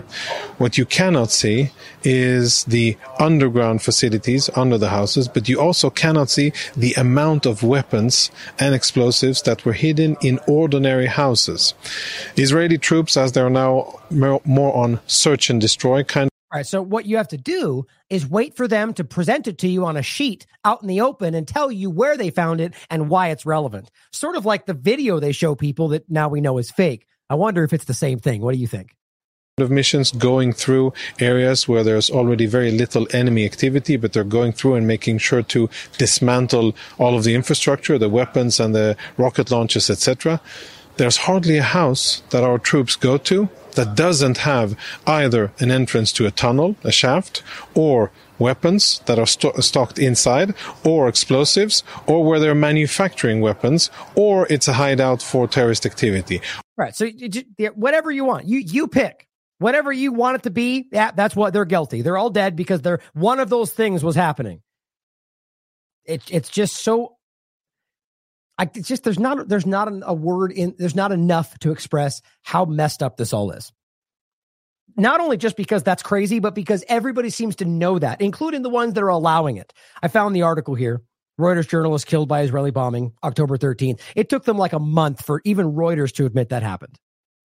UNRWA pointing out the situation is catastrophic. Now, I want you to hear this. There is not a single house that was not damaged. This is the United Nations telling you there's not a single house that was not damaged in northern Gaza. Not a single house. And that's why that's what they're saying. Well, it's because they're all terrorists. This is what everybody said would never happen. All the ones gaslighting for this, acting like they're only pinpoint targeting Hamas as they just level the area, as they are promoting the building of settlements, but pretending that's not happening. Not a single house was undamaged. CNN, we're slowly dying. Palestinians are eating grass and drinking polluted water, but who cares? Who cares, right? Because we're trying. They're dying. They're starving to death. Israel's policy of starvation in Gaza will have long-term effects, causing famine. The point is there's children every day right now starving. And this is being reported on the ground of children actually dying of starvation right now. Millions at risk of starving in Gaza as Israelis actively continue to prevent aid. Despite Israeli army declaring Gaza border a military zone, what they did, Jewish protesters continue to arrive at the border crossing and block the passage. It's like 10, 12 days in a row now. And my point was, it's a coordinated effort. Here's the tents they're camping out in. They're all uniform.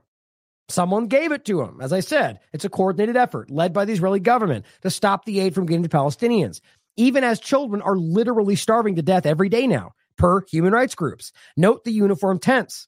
And here's a Mossad video where they're going, thank you all that came out yesterday to prevent the aid. As I said, notice how all the tents are uniform.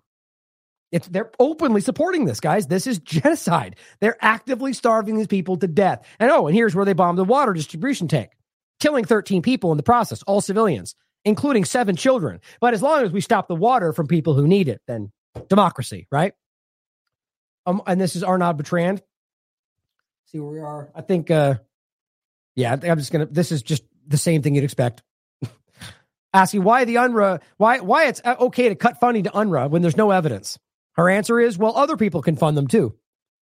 Just gross. Absolutely disgusting.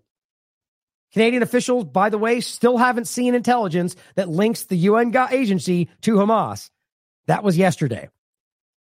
This is how ridiculous this is. Even the Canadian platforms, which, by the way, tend to be pretty bad, we haven't seen any evidence. That's how this ended up. The Limkin Institute says the same thing. After the light of the paucity of evidence, the Limkin Institute expects that the countries who have suspended promised aid to UNRWA will now reinstate that aid. They won't do it because it's about propaganda and an agenda. The point is their evidence has fallen apart because it didn't exist. Just like with the atrocity propaganda, they floated as if it's all in the works. It's coming soon. And nope, it's all insinuation, allegations, lies. Canadian in Ramallah points out another diplomatic mission has called on Israel to cease demolitions, schools, everything else in the West Bank. Which, that's happening too. This is coming from Belgium, Canada, Denmark, Finland, France, Germany, Italy, Ireland, Luxembourg, the Netherlands, Spain, Sweden, the UK, the European Union, all of them in regard to the diplomatic missions calling for this. Lastly, UNRWA pointing out intense fighting in Khan Yunis the last 15 days. 290 attacks impacting UN locations, killing 389 people, sheltering within protected, acknowledged UN locations. That used to be the biggest story in the world. Nobody cares about it right now. And David Lindbergh pointing out Israeli fighter jets are now striking Rafah. So where else are they going to go? They're literally pinned in when, nope, they're not allowed to go anywhere else. Israel's telling them to go to Rafah and then bombing Rafah like they've been doing the entire time. It says the city of Rafah was designated a safe area, and then they bombed it. And now they're apparently getting ready to invade. And remember, they just put leaflets. This was like 2 days ago over Khan Yunis saying, go to Rafah, go to Rafah. And then the same day they bomb Rafah. It's insulting. Everybody can see this. Blinken to Bibi yesterday. U.S. very concerned about the possible Israeli ground operation in Rafah. Just makes you sick. That's what you got? How about you go stop the genocide? How about we don't fund you because you're murdering children? No, we're very concerned about your illegal genocide. Shut up. This person is not real. What you're doing is worse than doing nothing. UNRWA, enormous concern. Fear in Rafah in the last 48 hours. We've seen some very heavy airstrikes. It's undeniable. Here's what Elon Levy says. The UN is complicit with the Hamas human shield strategy. What'd they say? UN says Israeli offensive in overcrowded Rafah could amount to war crimes. His response? You're complicit in their human shield strategy. I mean, do I even need to say it? That screams desperation. That is exactly, nobody who is honest is ever going to buy that. Not because you might, what if Hamas is there? It's the same point from the beginning. You're murdering civilians on a massive scale because you claim, okay, prove it. Right? Elon, give me the evidence that shows Hamas is even in that location. They don't have it. It's insinuation, it's allegation, and in fact, it's been proven per 972 Magazine, Amnesty International, even the IDF themselves, that they are not doing that. They're bombing wherever they want to because it's not about Hamas. UN says Israeli offensive in overcrowded Rafah could amount to war crimes. And then, of course, he just tries to pivot another way and goes, we don't even want Gaza. That's why we left in 2005, even though that's ridiculously false. Thought I had it right there, maybe. I wish I'd included that. The point is, obviously, they still occupy the area. It's blindly obvious. He says the Palestinians can have it. Oh, is that why you're pushing them into Egypt? Problem is, they used it to launch missiles and blah, blah, blah. It's just the same old regurgitated nonsense. And I said, liar as usual. Is that why cabinet ministers are jubilant in their calls to go back into Gaza and remove them? Oh, it's like their own narrative is destroyed by their own narratives. It's embarrassing. And I'll leave you with this. Alon Mizari points out, if you're Jewish and you want to combat anti-Semitism, at this point, there is only one thing you can do. Distance yourself from Israel's actions. The more Jews speak out against this horror, the better chance of fair treatment we have as a collective in the post-genocide world. Believe me, he says. The paranoia and revenge camp is trying to drag us all into this so as to make sure we are all for this, for their genocide. They are trying to monopolize our very humanity. Every human should speak out and speak up about grave injustice. But if you're Jewish at this particular moment in history, this may have actual remediations for your own people, community, family, and self. It shouldn't in a world where people aren't. The point is that, yeah, people are dumb. People are reactive, and they will tend to take the narrative that even at their failure, Zionists will put in front of them, blaming the Jewish people for their Zionist agenda. And then his point is that even then, even when this falls apart, and even when we're post that genocidal, that people will still, in some ways, view that as Jewish people were part of it. Now, in essence, you can argue that there's a clear, large entity of Jewish people within Israel that blindly support their agenda. But I will always point out, like, look, individuals are responsible for their choices, always. Nonetheless, you have to factor in the fact, just like I point out with the U.S., that the government has blindly propagandized people to be supporting of terrible wars based on profit. But they don't think that. They thought, it's freedom, whatever else. So it's the same concept. A lot of these people believe in whatever Israel has propagandized them to think. Doesn't remove their accountability for their actions, but it's important to consider that too.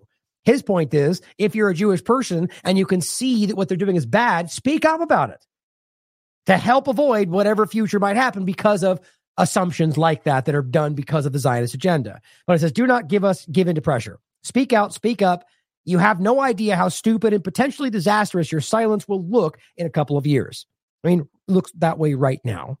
Don't let this be understood as something Jews as a collective united behind, which I already think that's clear. It's not the case. I quite frankly think there are more Jewish groups pushing back against this than there are supporting it. But it says, you must not let this happen. Speak. I agree. And we'll leave it there today. Thank you for tuning in, guys. There's just so much to talk about. There's so much important stuff going on. I just thought it was really important today to pull in these other two discussions. As you know, as it's people suffering around the world. It matters, especially when you can recognize that it's not, some random series of events, but being orchestrated, allowed, driven into reality for the benefit of a corporation, a government, or in anything other than the interest of the people at hand, in these countries. It's just constant. And again, it's something we need to come to terms with as Americans, as people of the world, that in most cases, your governments are willing to abuse your interests, your rights, the resources of your country for their own agenda. And I think that is, obviously that's why these governments would fight to put somebody they can control in these places so they can exploit that. And in the U.S.'s case, do so in acting like you're fighting for people's interests, which, as I've always said, is the worst of the worst. A murderer is a bad person, but a murderer who pretends they're saving people is worse than the person not. I think that's why I think that Trump was better than others, and because he showed you, he took the mask off or taking the oil. It's like, well, yeah, you're disgusting, but at least I can see that. I think that's important. But I see things shifting. I really, truly believe that things are shifting, but it's always a mixed bag. If we don't capitalize on that momentum, if we don't step in and do something and raise awareness and keep doing so, there are entities that will always find ways to roll it back in. QAnon and Russiagate and all these different ways, they will use your awareness to fold you back into the same problems. See through it. You're smarter. We have all always been smarter than they give us credit for. And I think they're just now kind of coming to terms with that. Stand up, speak out, find the courage. I love you all. As always, question everything. Come to your own conclusions. Stay vigilant.